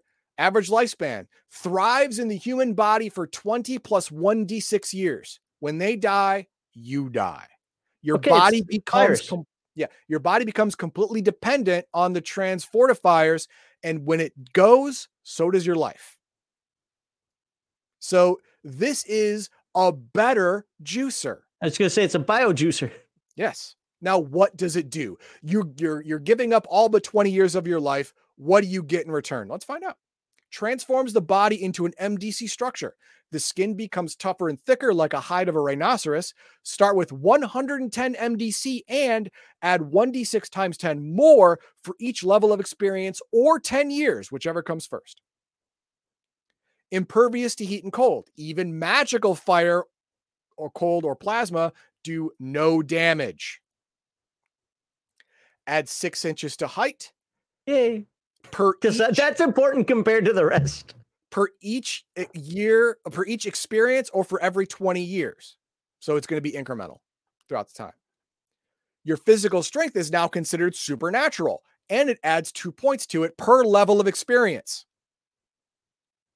Bonuses: +4 save versus poison, +4 versus toxins, drugs, gases, +10% to save versus coma death, +1 versus magic, +2 save versus horror factor. Well, yeah, because you look like this. Yeah, because it reduces your physical beauty by 1 point per every level of experience or 10 years. Stop at 3. What else does it do? Well, it adds weight. The rhino skin is heavy. 100 pounds for every level of experience or 10 years. 100 pounds per level of experience. You're a thick boy. The body also gets progressively misshapen. Fingers become thick and less sensitive. The skin is covered in pale blotches. And this is where your physical beauty is reduced. Skills are minus 10% due to lack of sensitivity. All skills that require manual dexterity are at minus 10%. It's still better than a Borg. No, that's pilot skills. That's technical skills. That's any kind of craft skill, whatever. Picking locks, minus 10%. You get slower. Reduce speed by 2 points per level of experience. You get heavier, bulkier, taller, uglier, slower. Eventually, you cannot move. Internal organs all get hard and brittle, and that's when the microbes die, and you die along with it. Mm-hmm. That does not sound like a fun way to go. I mean, at least a juicer death, you know what? Heart might pop, might have a stroke, whatever. Yeah, this just sounds horrible. Yeah, it is horrible. It is horrible. But you know what? The Spulugorth don't care. There's all kinds of other slaves that you can shove this stuff up their nose to replace you. There's another slave to replace you. 20 years is an eye blink to these people. They don't care. Then we have the large parasites. We got brain feeders. Guess what they do? They feed your brain? No. Oh. Lobioptos. What do they do? Creature stimulates latent psychic energy and powers from the brain and provides additional PPE and ISP to the host body. This is done largely for self-protection. It's making you stronger so you can protect it. First, the host has powers it may not be inclined to try and remove it. Second, with psionic powers, the host body is likely to survive longer against predators. Psionic powers: add 50 ISP and 10 PPE to the character's existing base. Psi powers are equal to a master psionic. Select 7 psionic powers from any category except super. Plus, the creature automatically bestows the power of biomanipulation. Add 1d6 plus 1 ISP for every level of experience, starting with the level that you were first acquired the parasite. If you were already a psionic, select 2 new minor powers and 2 super psionic powers, and then add the ISP and PPE bonuses. So this seems like a brain boost, right? This is awesome. Now, where's the other shoe? Here comes. Other shoe. Let's see. Side effects. Third eye deformity. Brain damage, if forcibly removed, suffers from chronic throbbing headaches and tires more easily from physical exertion, half the normal fatigue endurance rate, and requires an extra 2 hours sleep, or you're at minus 10% of all your skills. Psionic attacks against the parasite will automatically cause the host body to suffer the same damage or effects. No save. Killing it with psionics or magic requires the character to roll on the same random damage table as if it were surgically removed. Means of elimination. Let's say you're tired of the constant headaches and the constant sleepiness. Well, you could just sever from like here up. Then be tired of life. Yeah. You could get surgery. Oh. There's a chance of permanent brain damage. Roll on the surgery damage table. This is a chance. Are we talking like a 98% chance? It's pretty big. It's something. You got maybe a 10, 20% chance of going away. Whew, I got it okay. The rest of it is varying levels of suck. And Mind Slug, that sounds awesome. Attaching a Mind Slug to a creature's temple makes that person receptive to further psionic influence and is charmed by the first person. It's a slave collar, basically. Heartworms? Oh, come on. They've got drugs for dogs for that. You're fine. No. This one's good and bad. Watch this. The host body becomes impervious to poison and sickness, seldom fatigues, and resistant to magic. Add 200 SDC or 30 MDC if you're a mega damage creature. Plus 20 speed, plus 20 speed. Plus 6 to physical strength, plus 10 to PPE base. You never tire from exertion. You heal 3 times quicker than normal for your race. You're impervious to poisons, drugs, and disease. You're resistant to gases. half damage, half duration, +3 versus magic, +10% save versus coma. Bonuses, C powers, that's it. Side effect, the parasite devours your heart in 1d4 + 1 years. And that kills you. No kidding. Again. Surgery. You can do surgery. But you have to remove the whole heart. I was planning on being a Borg anyway. There you go. Yeah, so it's bad. It's bad. So that's a little bit of biowizardry and a little bit about the Splugorth and Splinkrith in general. By the way, this creepiness is still better than Splicers. Wow. All right. There it is. So let's head to... Want some comments, or do you got more to talk about? No, this is it for now. Okay. So let's hit some comments. So Franz42,000 says, I think a good way to differentiate a Splugorth, supernatural intelligence, and a god is that a supernatural intelligence are stronger but have a limited lifespan in the tens of thousands of years. Yeah, gods are weaker than supernatural intelligences. They're weaker than... Most of them are weaker than even the supernatural intelligence cousins, which are the Splugorth. But an actual god can be said to actually live forever. Now, the first supernatural intelligences are also immortal, but every generation after that gets less and less immortal. So your normal supernatural intelligence lived for 250,000 to 500,000 years, whereas a Splugorth lived to 100, 150,000 tops. So yes, they're pretty far down in the food chain. I mean, we live 80, they live 100,000. Who's to say what's better, you know? And we have Keithon says Splugorth actually saved the Katani from extermination by the mechanoids long ago. I'm not a Rifts guy, so I don't know what this means. They're not just simple slaves. They have their own cities and everything. Too humanoid for the mechanoids. Okay, here's the thing. The Katani are the prime slaves of the Splugorth. The reason being is because the Katani serve willingly. They went into service by their own will. They teach their own race to serve the Splugorth. And because of that, they are given the highest status among every other race that isn't a High Lord, Overlord, or whatever. They are the highest non-Splugorth minion race that exists. Everyone else comes under them. Okay. So yeah. Game with ADHD says, at this level of threat, I sort of wonder why stats are even included.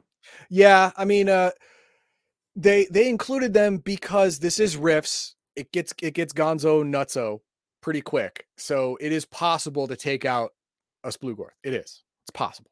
Now, for the prime supernatural intelligences like Apep and Azathoth and stuff like that, they only say they have hundreds and hundreds of thousands of MDC, hundreds and hundreds of thousands of PPE. They don't give stats. They don't give MDC. They don't give any of that stuff because you can't beat them.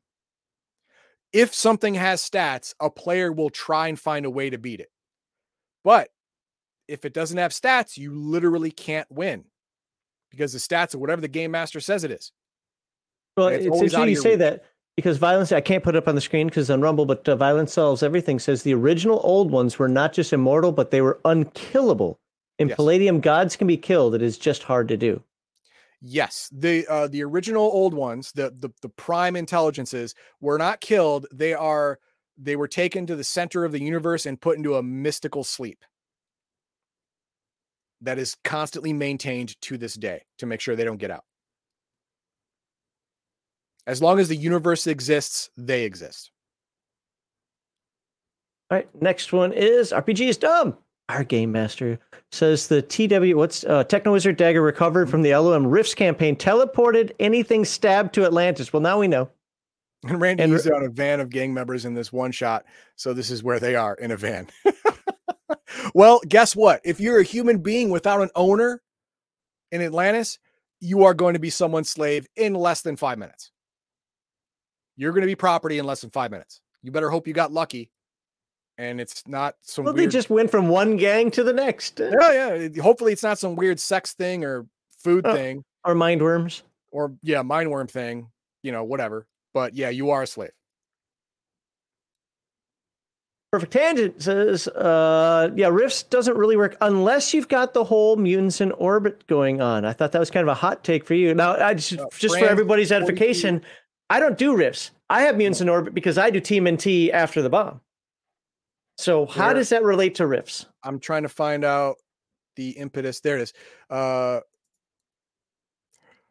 Or good old normal long-range ICBM nuclear missiles, which I believe the coalition states can manage. No, they can't.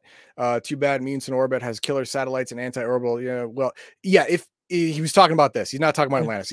If you use mutants in orbit, that is a possible that is a place that is possibly on Rift's Earth or above Rift's Earth if you use it.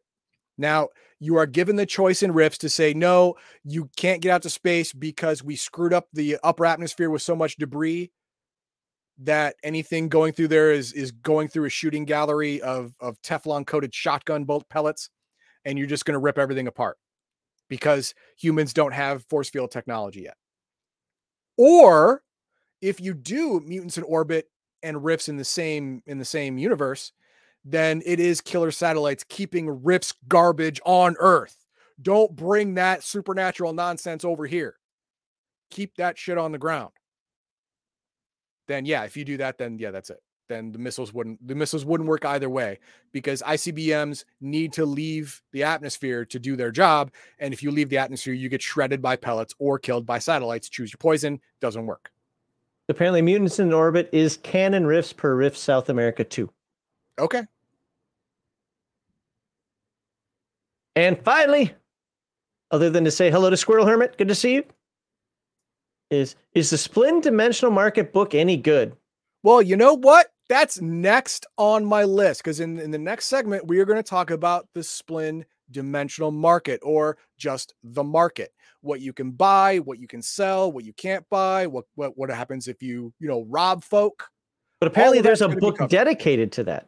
Yeah, well, there might be a book dedicated to it. There's a section of this book dedicated to it, and I'm going to talk about that coming up next.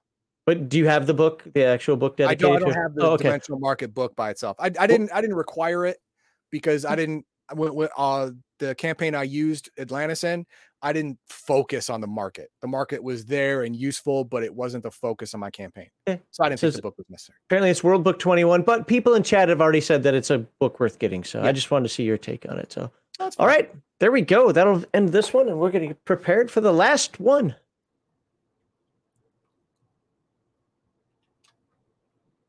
And this up.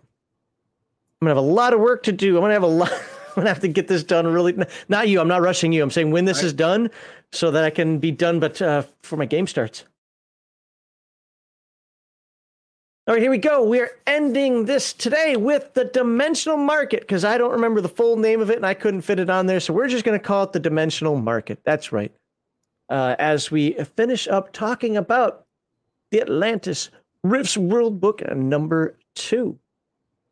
And of course, we believe that role-playing games should take place in fantastic worlds, etc., yada, yada, core values, escapism, not representation, entertainment over activism, natural, organic inclusion, not forced diversity. Hey, click on that little thing. You want to donate to our charity. If for whatever reason you don't want to donate to us, because we could be a charity, you can donate to a different charity. There it is on the screen. And you can watch our shenanigans Thursday through Sunday. That's right. On Twitch, it's Thursday and Saturday. On YouTube, it's Sunday and Friday. Do you like tabletop role-playing games? Join us on YouTube. Do you like video games? Join us on Twitch. Here you go. Or I should start promoting Rumble a lot more. Yes, let's do that. I'll have to remember to switch that Sunday and Friday thing because you're still streaming on. Hey, you know what? If OBS if Slobs allows it, I'll go to Rumble. Yeah, I don't know if that channel because you're actually on a separate channel from. I'll look into it. Need the key. Yeah, I don't. I'll look into it. Okay. All right, there you go. Yeah, you've already deviated me so far. Yeah, I made you talk about Rumble. Yeah. So like, subscribe, and share for Rumble. Wait, what? Yay! And where is it? There you go. That's the button I was looking for. Okay, now's the time to talk about the highlight of the continent of Atlantis, according to Splincrypt. The Splin dimensional market. This thing is the bizarre of all bizarres. That's how he made it. That's how he propagates it to the universe or multiverse. Come here, buy anything you want. Anything, it's for sale. If it's worth anything, it can be found here.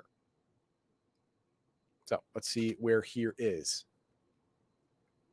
The market.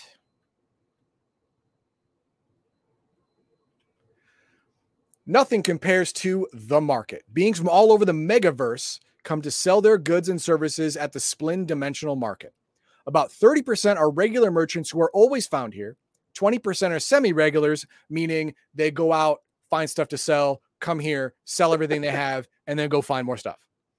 And then there's about 50% who are transient merchants, just come here whenever they have anything to sell and sell it, and then go off about their business and may not come back for months or years.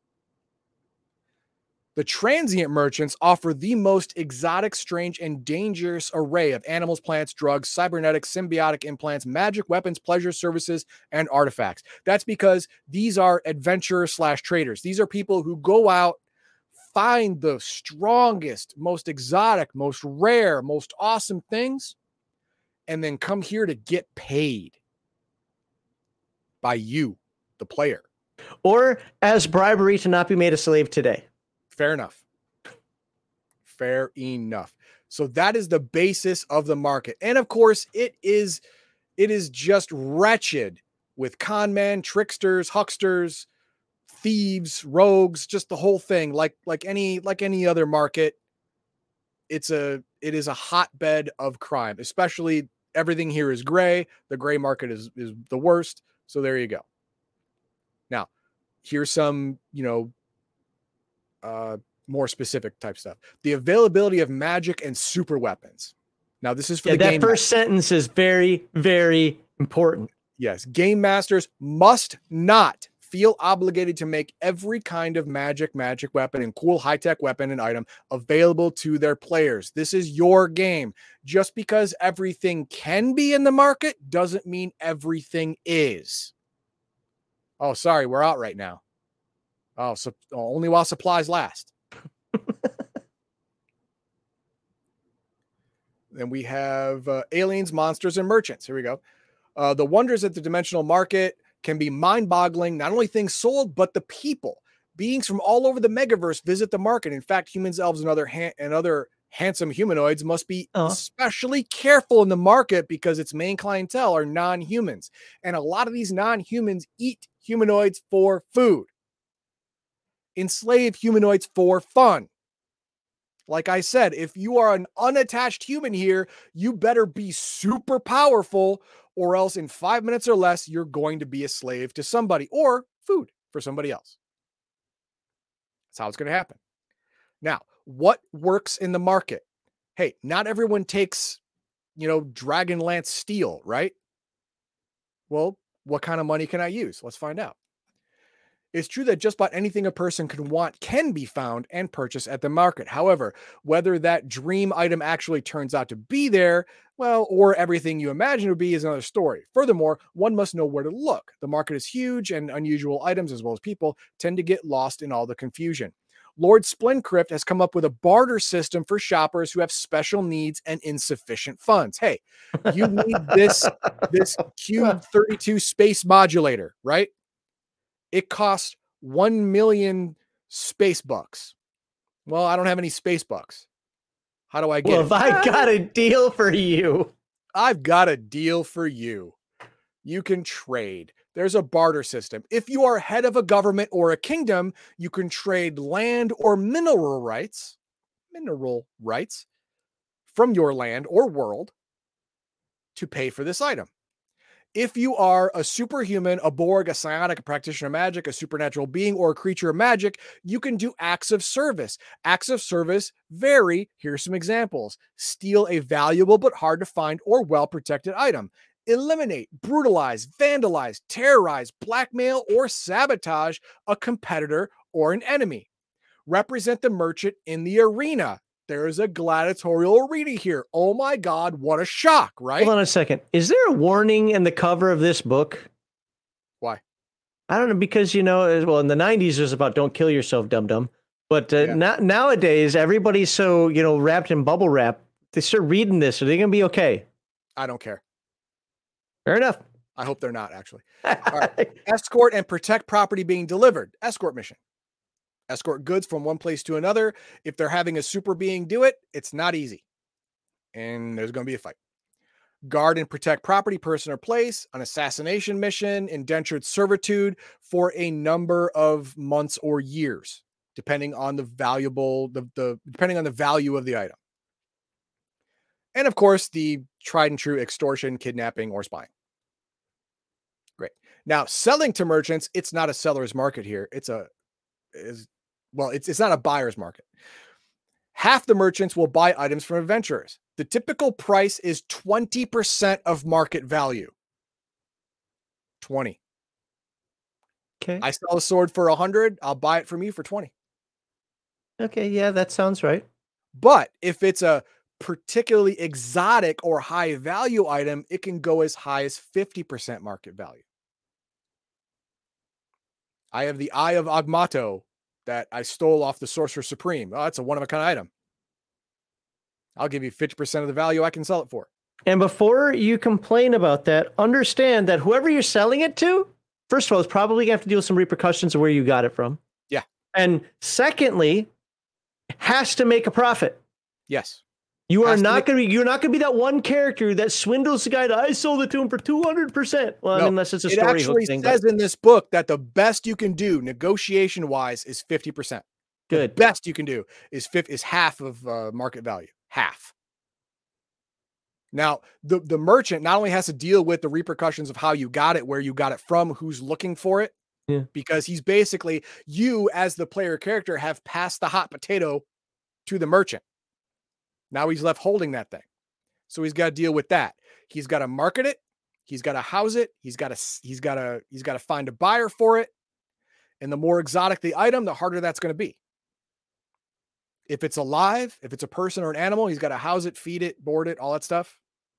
So yeah, it's tough. Stealing from or betraying a merchant is not smart. Betrayal and robbery in the market is fairly common, but certainly is not tolerated and has severe repercussions, especially for stupid humans. Remember that these are inhuman monsters who dislike humans in the first place. In any case, they may not even notify the authorities, just eat you. Stealing or betraying a Splugorth or a High Lord is dumber still. Now, here's the thing.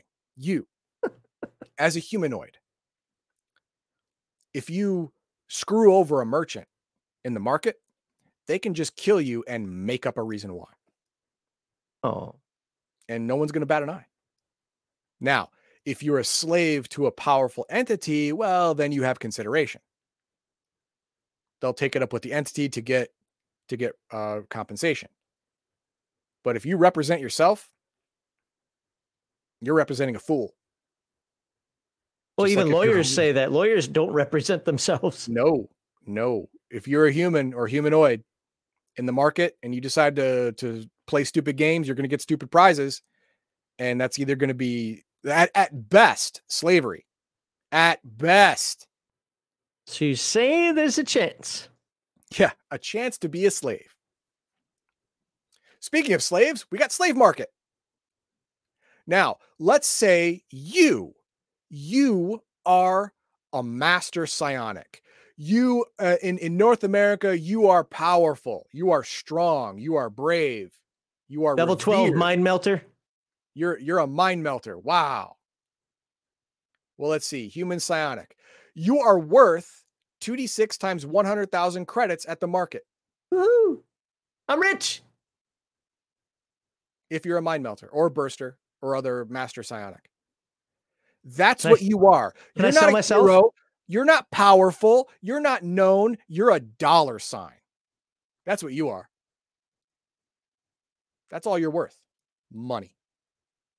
If you're a sorcerer, 66 times 10,000 credits. If you're a superpowered human or someone who came from Heroes Unlimited to Rifts, you're 46 times 100,000 credits. but some sell for several million, depending on your powers. Oh, gaming with ADHD. Oh, he came said up. save for the break, so we'll go. A true Atlantean is only 44 times 10,000. An undead slayer is 2d4 times 1 million credits, because undead slayers are Atlanteans who have enough tattoos in their body to be mega damage creatures. They actually hunt vampires and vampire intelligences. So they are So no my joke. robot pilot, what am I worth? You're a human. With no special of anything. Average price of a human is 2d6 times 1,000 credits. Oh man, that's all you're worth. Got robbed. So yeah, that is it. That is, you are a number. That's what you are. You're either worth a number of money or you're slave number whatever. That's it. Or meal number 4. That's what you are. So get your head right. If you're game mastering Atlantis for the first time for your party, make sure the party members' heads are screwed on right. Because they step one toe out of line in this place and they're done. And there's no coming back from that. Make sure their heads are screwed on right. Use it for what it is. Don't start a bar fight in this inn. Yeah, no, bad idea. Super bad idea. Okay, you ready for the chat? I'm ready for the chat. I'm actually going to start with the Rumble side because it kind of flows in order, and then we'll get to this. So that is the key to say, is talking about, hey, game masters must not feel obliged, yada, yada. So that is the key to say that anyone saying Palladium is not balanced enough, just because it's in a book doesn't mean it's in your world. Exactly. The response was, too many GMs today are unable to say no, and that hurts Palladium. That's true. And then the follow-up was, inequality is the best part of Rifts, and I agree with that. Yes. Because the inequality, first of all, is very focused.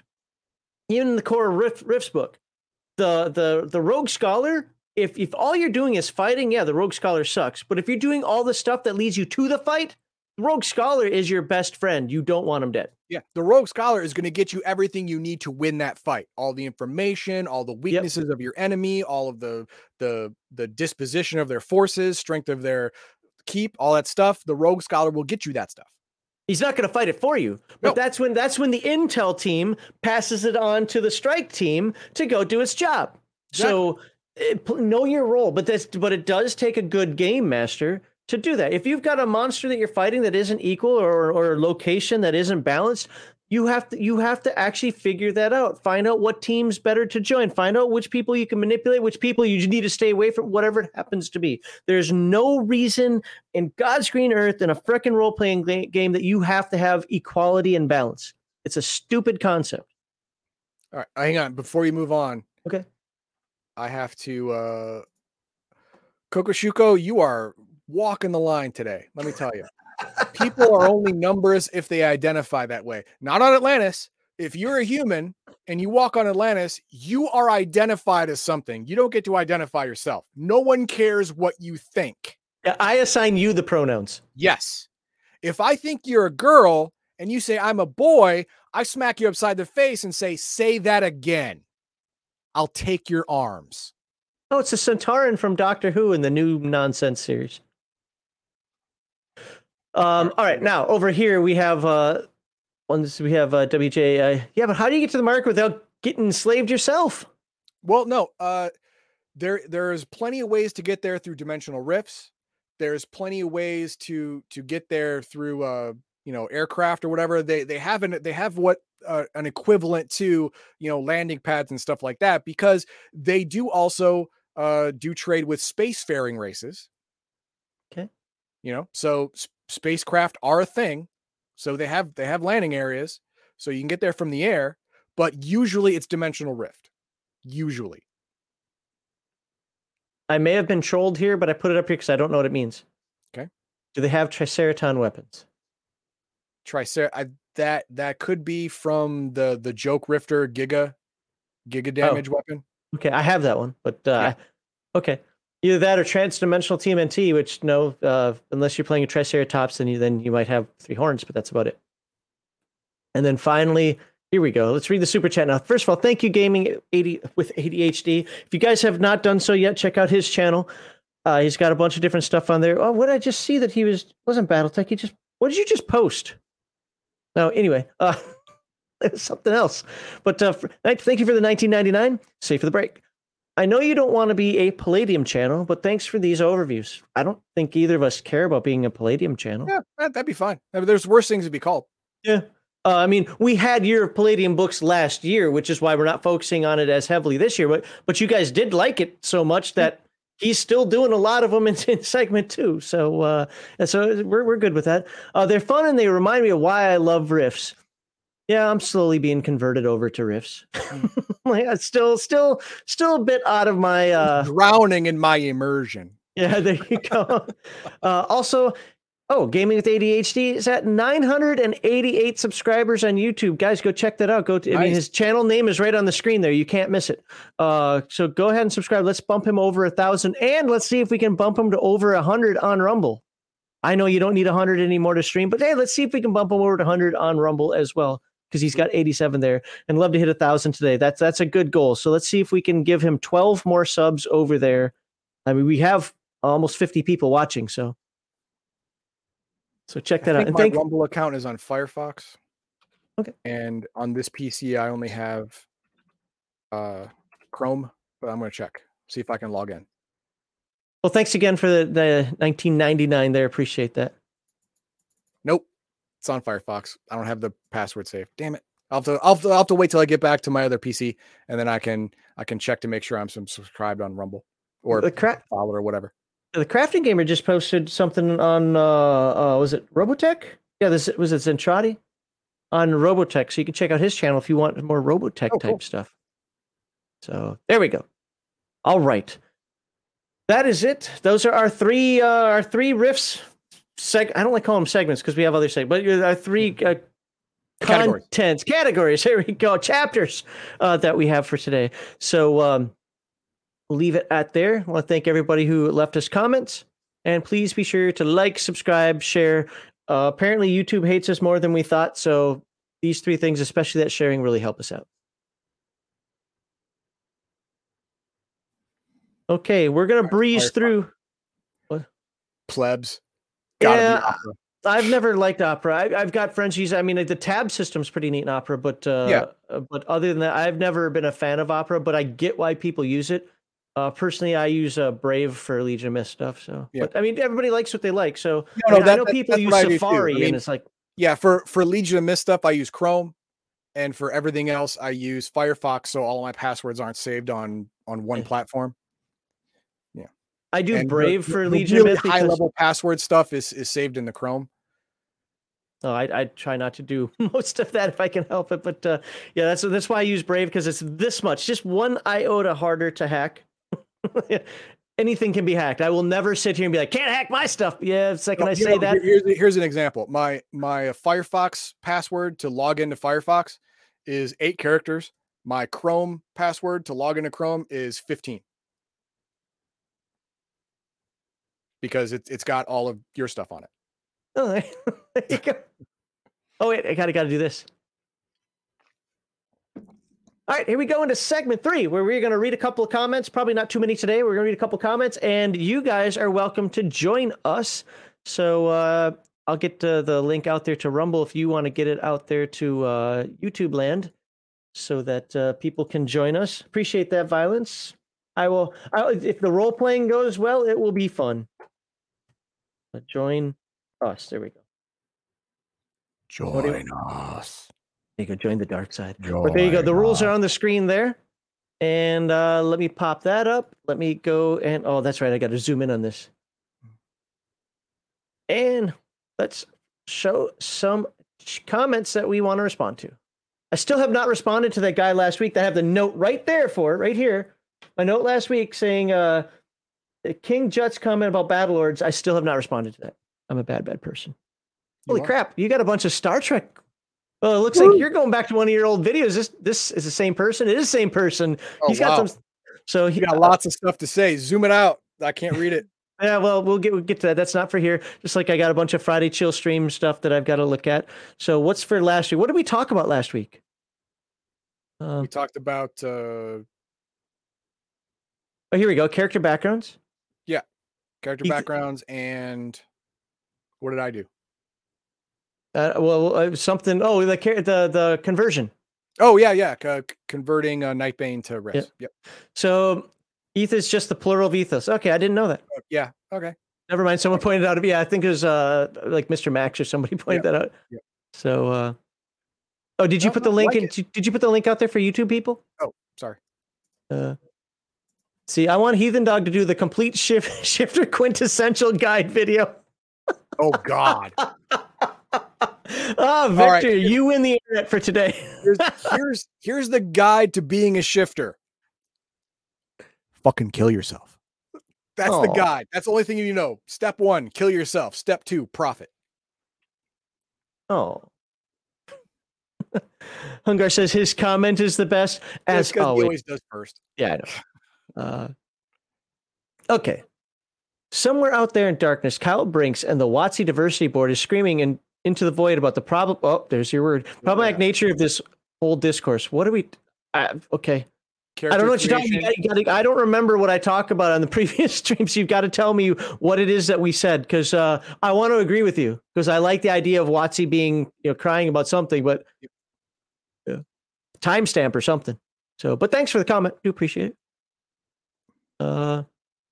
Just so everybody knows, that this isn't just a comment section. You can call in. Put in the link if you want to come in and talk about Conan, not Conan, but Hyperborea equipment or the Atlantis World Book. Then jump on in. I've noticed that ever since we started doing this comments thing, less people have called in. Well, that's because they're watching and not thinking. Fair enough. That's a riffs thing that you can get to later. Wait, it says you can we get an overview of Bionic source book. Okay, well, Bionic source book. I don't have it, but I can. I have it. I think I have it in PDF too. Oh, cool. The same person says, okay, I don't know what a Wolfen Quatoria is. That's a space Wolfen. Okay. I've always been fascinated by the Wolfen Empire. Good man. And playing a Terminator Judge Dredd RoboCop character. Okay, wait a minute. It's a Terminator Wolfen? No, it's not a Terminator. I would go more Judge Dreddy. They are the Wolfen like super high police force. They are meticulously groomed to have absolute moral authority and legal authority over their domain, and they are the judge, right? They walk into a town, they clean up the town, kill all the bad guys, and move on. That's what they do. We have Mark Hockman waiting. Go ahead. You can go ahead and pop them in while I'm clicking on these. All right, Mark Hockman, what you got? Hello, Mark Hockman. What do you got? Oh, you may have noticed that I mentioned at one of the things that you sometimes encounter in Hyperborea dungeons, at least in the published modules, is floor traps that actually involve the floor collapsing under you. Sure. And at your DM's discretion, he might, pay attention to how much stuff you're carrying when deciding if it triggers. That is a good point. That is another reason for encumbrance. If you because you want a trap to only go off with a certain amount of weight. that way you get the most amount of people in that trap, right? Mm-hmm. It makes sense. Yeah, so, I can see that. I have no arguments against that. That's and this is good for you, Max. It'll only go off when your armor carrier is going over it, and then all the weight from the shields and extra swords triggers the trap, and all the adventurers get over it. All the adventurers get over it, and your armor carrier's like, ah! Exactly. And now you lost all your armor and shields and weapons, and you're screwed. That is a good one. I mean, the players will hate you forever, but it makes sense. Hey, you didn't do it. They did it to themselves. That's it. You shouldn't have hired him. You hired Jimmy. Yeah, if you hired Jimmy, he was only holding the lantern, taking your one gold. Jimmy's still eating out gold a day from you. I mean, Hyperborea adventures, let's just say that stuff happens is the rule of the game. No, I gotcha. All right. So cool. Thank you, Mark Hockman. Yeah. That was a good catch. I like that. Yep. I only have this comment up here because we're talking about doing worlds without number, and it's the same thing, and it's one of your old videos. Just to show, I mean, this video is like what 4 or 5 years old now, and people are still watching. It's great. But I like how the game uses 2d6 mechanic for resolution. So do I. In the example in the video, the player has to roll a 6 or higher in 2d6 and have a 72% chance for success. I like the simplistic. Maybe this is a BattleTech in me too, but because that's 2d6. I like that. I like the simplistic system. And when I was paging through World Without Number after we talked with Garthon about it, I was like, I like that. I forgot that's one of the things I really liked about this. But anyway, we wow, also have to start comment here. Oh yeah, I just did that. If you want to go ahead and read that off, go ahead. Yeah. Holy crap, you're getting a bunch of views on this. With the Rift's power creep, how does an old book like Atlantis hold up to newer books? It holds up pretty well, but because of the symbiotes, because of rune magic, because of stone magic, and it's where the Atlantean RCC is written in, and because of what do you call it? The Splugorth alchemy, where the bio wizardry, all of that is insanely powerful, which means it's equal to the newer books. But in the 90s when it came out, it was insanely powerful. Now it's as good as the newer stuff that's out now. So it held up well in a sense where everything creeped up to it, I guess. But in another decade, it'll probably be too weak to play. That's funny. Well, they have that again. Somebody came out with a dimension book, apparently. Like the World Book 21 is dimension book. That's probably got power creep in it, right? Probably, yeah. Hey, when you have time for it, if you can go back and check out your old Stars Without Number and your old Star Trek ones, you got a bunch of comments on those. Okay, I didn't realize that's cool. Yeah, neither did I. That's awesome. I'm not able to check comments as often as I want to, and so that's why I'm kind of doing it this way to catch up on at least some of them. True neutral alignment is the Terminator. Okay. That was when we were talking about the alignment thing? Yes. Last week? Yeah. Magic system for you. Character background. Shut up, Hungar.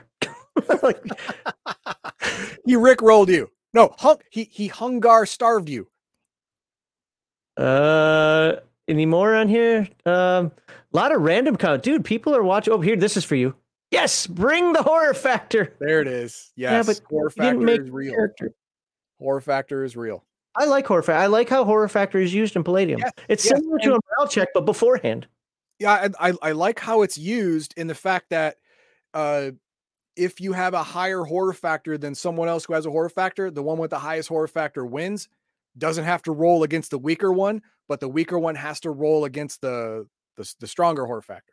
Okay. So your character with a max of 18 has an 18 horror factor. Almost nothing besides you has an 18. So you can come across what would be considered the most horrible looking thing in the world. You'd be like, meh. And it would look at you and go, oh my God, what is that thing? And run away. Is it related to Call of Cthulhu Sanity? It's similar, but not the same. No, it's not even similar. No, it is. You are affected for one combat round. One whole round, you're at minuses. Is it just one round? I thought it was more than that. No. Okay. The very next initiative that the very next action sequence, when everyone depletes their actions and a new round starts, you're no longer affected by horror factor. Okay. So Nerdy Ogre here says, I was thinking of asking RPG is dumb if I could play a Nightbane, but that seemed a bit too much, so I decided not to. Then my character almost died. I thought it was a sign from the RPG gods, but alas, it was not meant to be, because you almost died, sir. Almost did. I don't know how I'd take that. Look, here's the thing. Again, your mileage may vary. I'm not dictating how you play. For me, I'm very closed about the whole core rulebook type thing. I like the idea that we're playing stuff out of the core rulebook. Maybe add on a couple extra juicers or something later on. But I when things get too weird for me, it's like, look, if I have a complaint about the Pathfinder 2 game I'll be playing later, which, by the way, this live stream will point you over in that direction. I can't remember exactly what time it starts, but I've got things to do after this anyway. But you'll at least have the link to get there. You can watch me role play in Pathfinder 2. It's the fact that goblins are part of the world, but we've got a goblin, we've got an undead chick, we've got a gnome, and I'm trying to think what else was in there. I guess that's it for just the weird ones. And and a couple of those, like the goblin and the vampire thing, they're not bad players. It's just it makes it very difficult for me because I don't like clown shoes in my games. I don't like Gonzo in my games. That's why I struggle with Rifts as a whole. So while this is perfectly legit, there's a conversion book and everything to do it. I don't know how I'd be like, oh, well, really? here's the thing. I mean, you have to, if you're using the Ultimate Rifts rulebook, then a Nightbane can go into Rifts pretty easily because like I said during the Nightbane video, they are roughly equivalent in power. A first level Nightbane is roughly equivalent in power to a first level Dragon Hatchling, and a Dragon Hatchling is a main RCC in the Ultimate book. But if you're using the 1994 version, a Nightbane is way overpowered for the core rulebook. Way overpowered. Just no bueno. It would be you and the party is a whole bunch of Robins and whatever. But let's be fair. This is a viable. I mean, it is how Kevin's even described it. If it's the kitchen sink, you can do what you want. If it works for your game. Yeah, no. If you want to introduce a Nightbane when the characters are more seasoned, higher level, a Nightbane will jump in there and not destabilize anything. But if everyone's starting at first level and you got a human, you got a dog boy, you got a juicer, you got a Borg, and you got a Nightbane, the Nightbane wins. But I'm a juicer. Yeah, I don't care. I don't really Is there care. any way to limit when the Nightbane can transform? No. Okay, well then I agree with you. Nope. Okay. Let's do one more. Any more for Heathen Dog? Doesn't look like it. So we'll do one more. And then I think we call it a day. It says, please convert the Nega Psychic from Beyond the Supernatural to Rifts and comment how the character would react with the enemies and player characters. Oh, I'll tell you right now, a Nega Psychic, it's possible. There is an argument to say that a Nega Psychic would lose his special abilities. There's an argument because a Nega Psychic special abilities are based off the fact that they really don't believe the supernatural exists and their brain fights against that fact. Oh. But in the face of Rift's Earth, there's no fighting it. There's none. You either go insane or you lose some of your special abilities. But even if you lost some of your special abilities, a Nega Psychic would 100% align with the coalition. 100%. If there's an argument against it, shut up. Your argument is flawed and wrong and stupid and die in a hole. It would be, and the coalition would love a Nega Psychic. Just love him, shower him with wine and money and bitches and whatever he wants, he gets, because he is the ultimate nullifier for supernatural forces. Ultimate nullifier. Apparently, there is Nega Psychics are in World Book Skyscape. I don't have that one. I don't have that one either.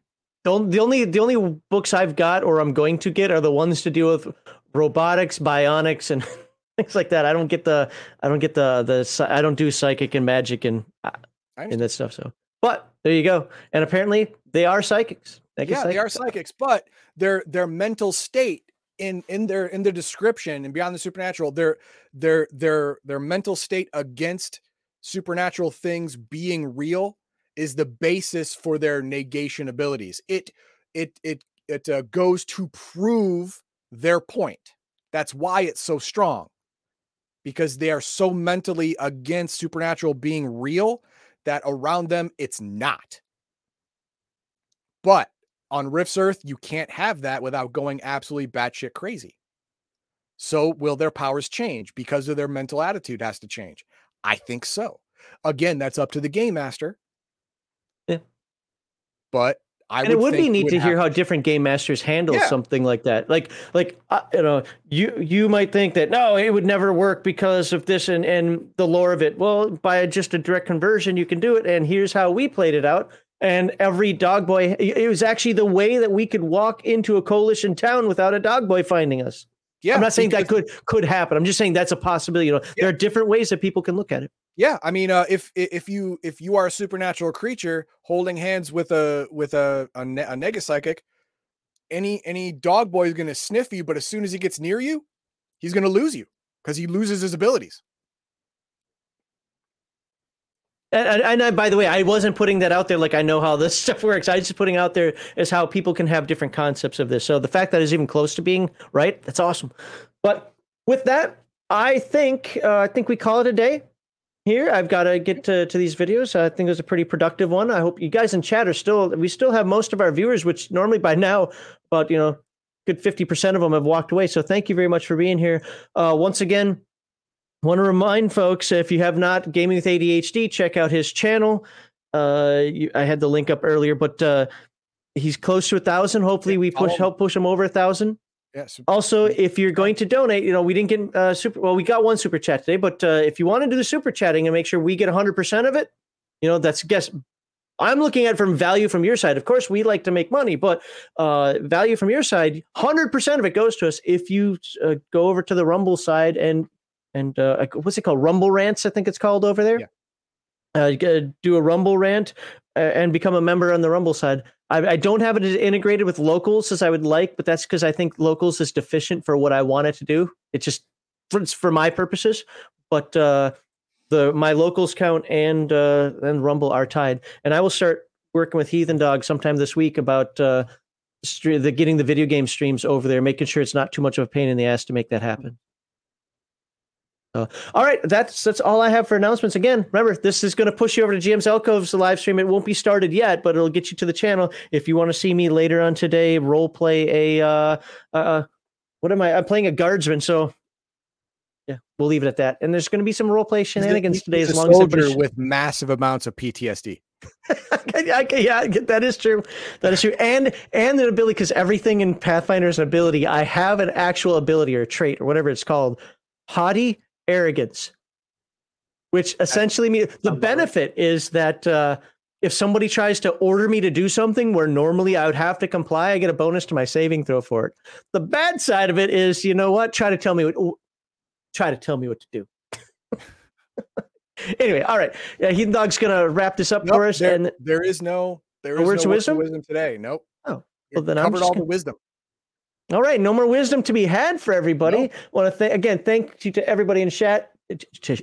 Wow. Chat. And Shatner. I was thinking Shatner. There we go. Yeah, that's a good cover. Good cover. Thank everybody in chat. You guys are awesome today. I hope to see you on Friday for the members only live stream. There may be a chill stream after it. Don't know. But for sure, the members only live stream. Come to our Discord, post some questions. Wait till then, however you want to do it. But you got to be a member in order to join that one. And until then, I hope every single one of you has a wonderful week.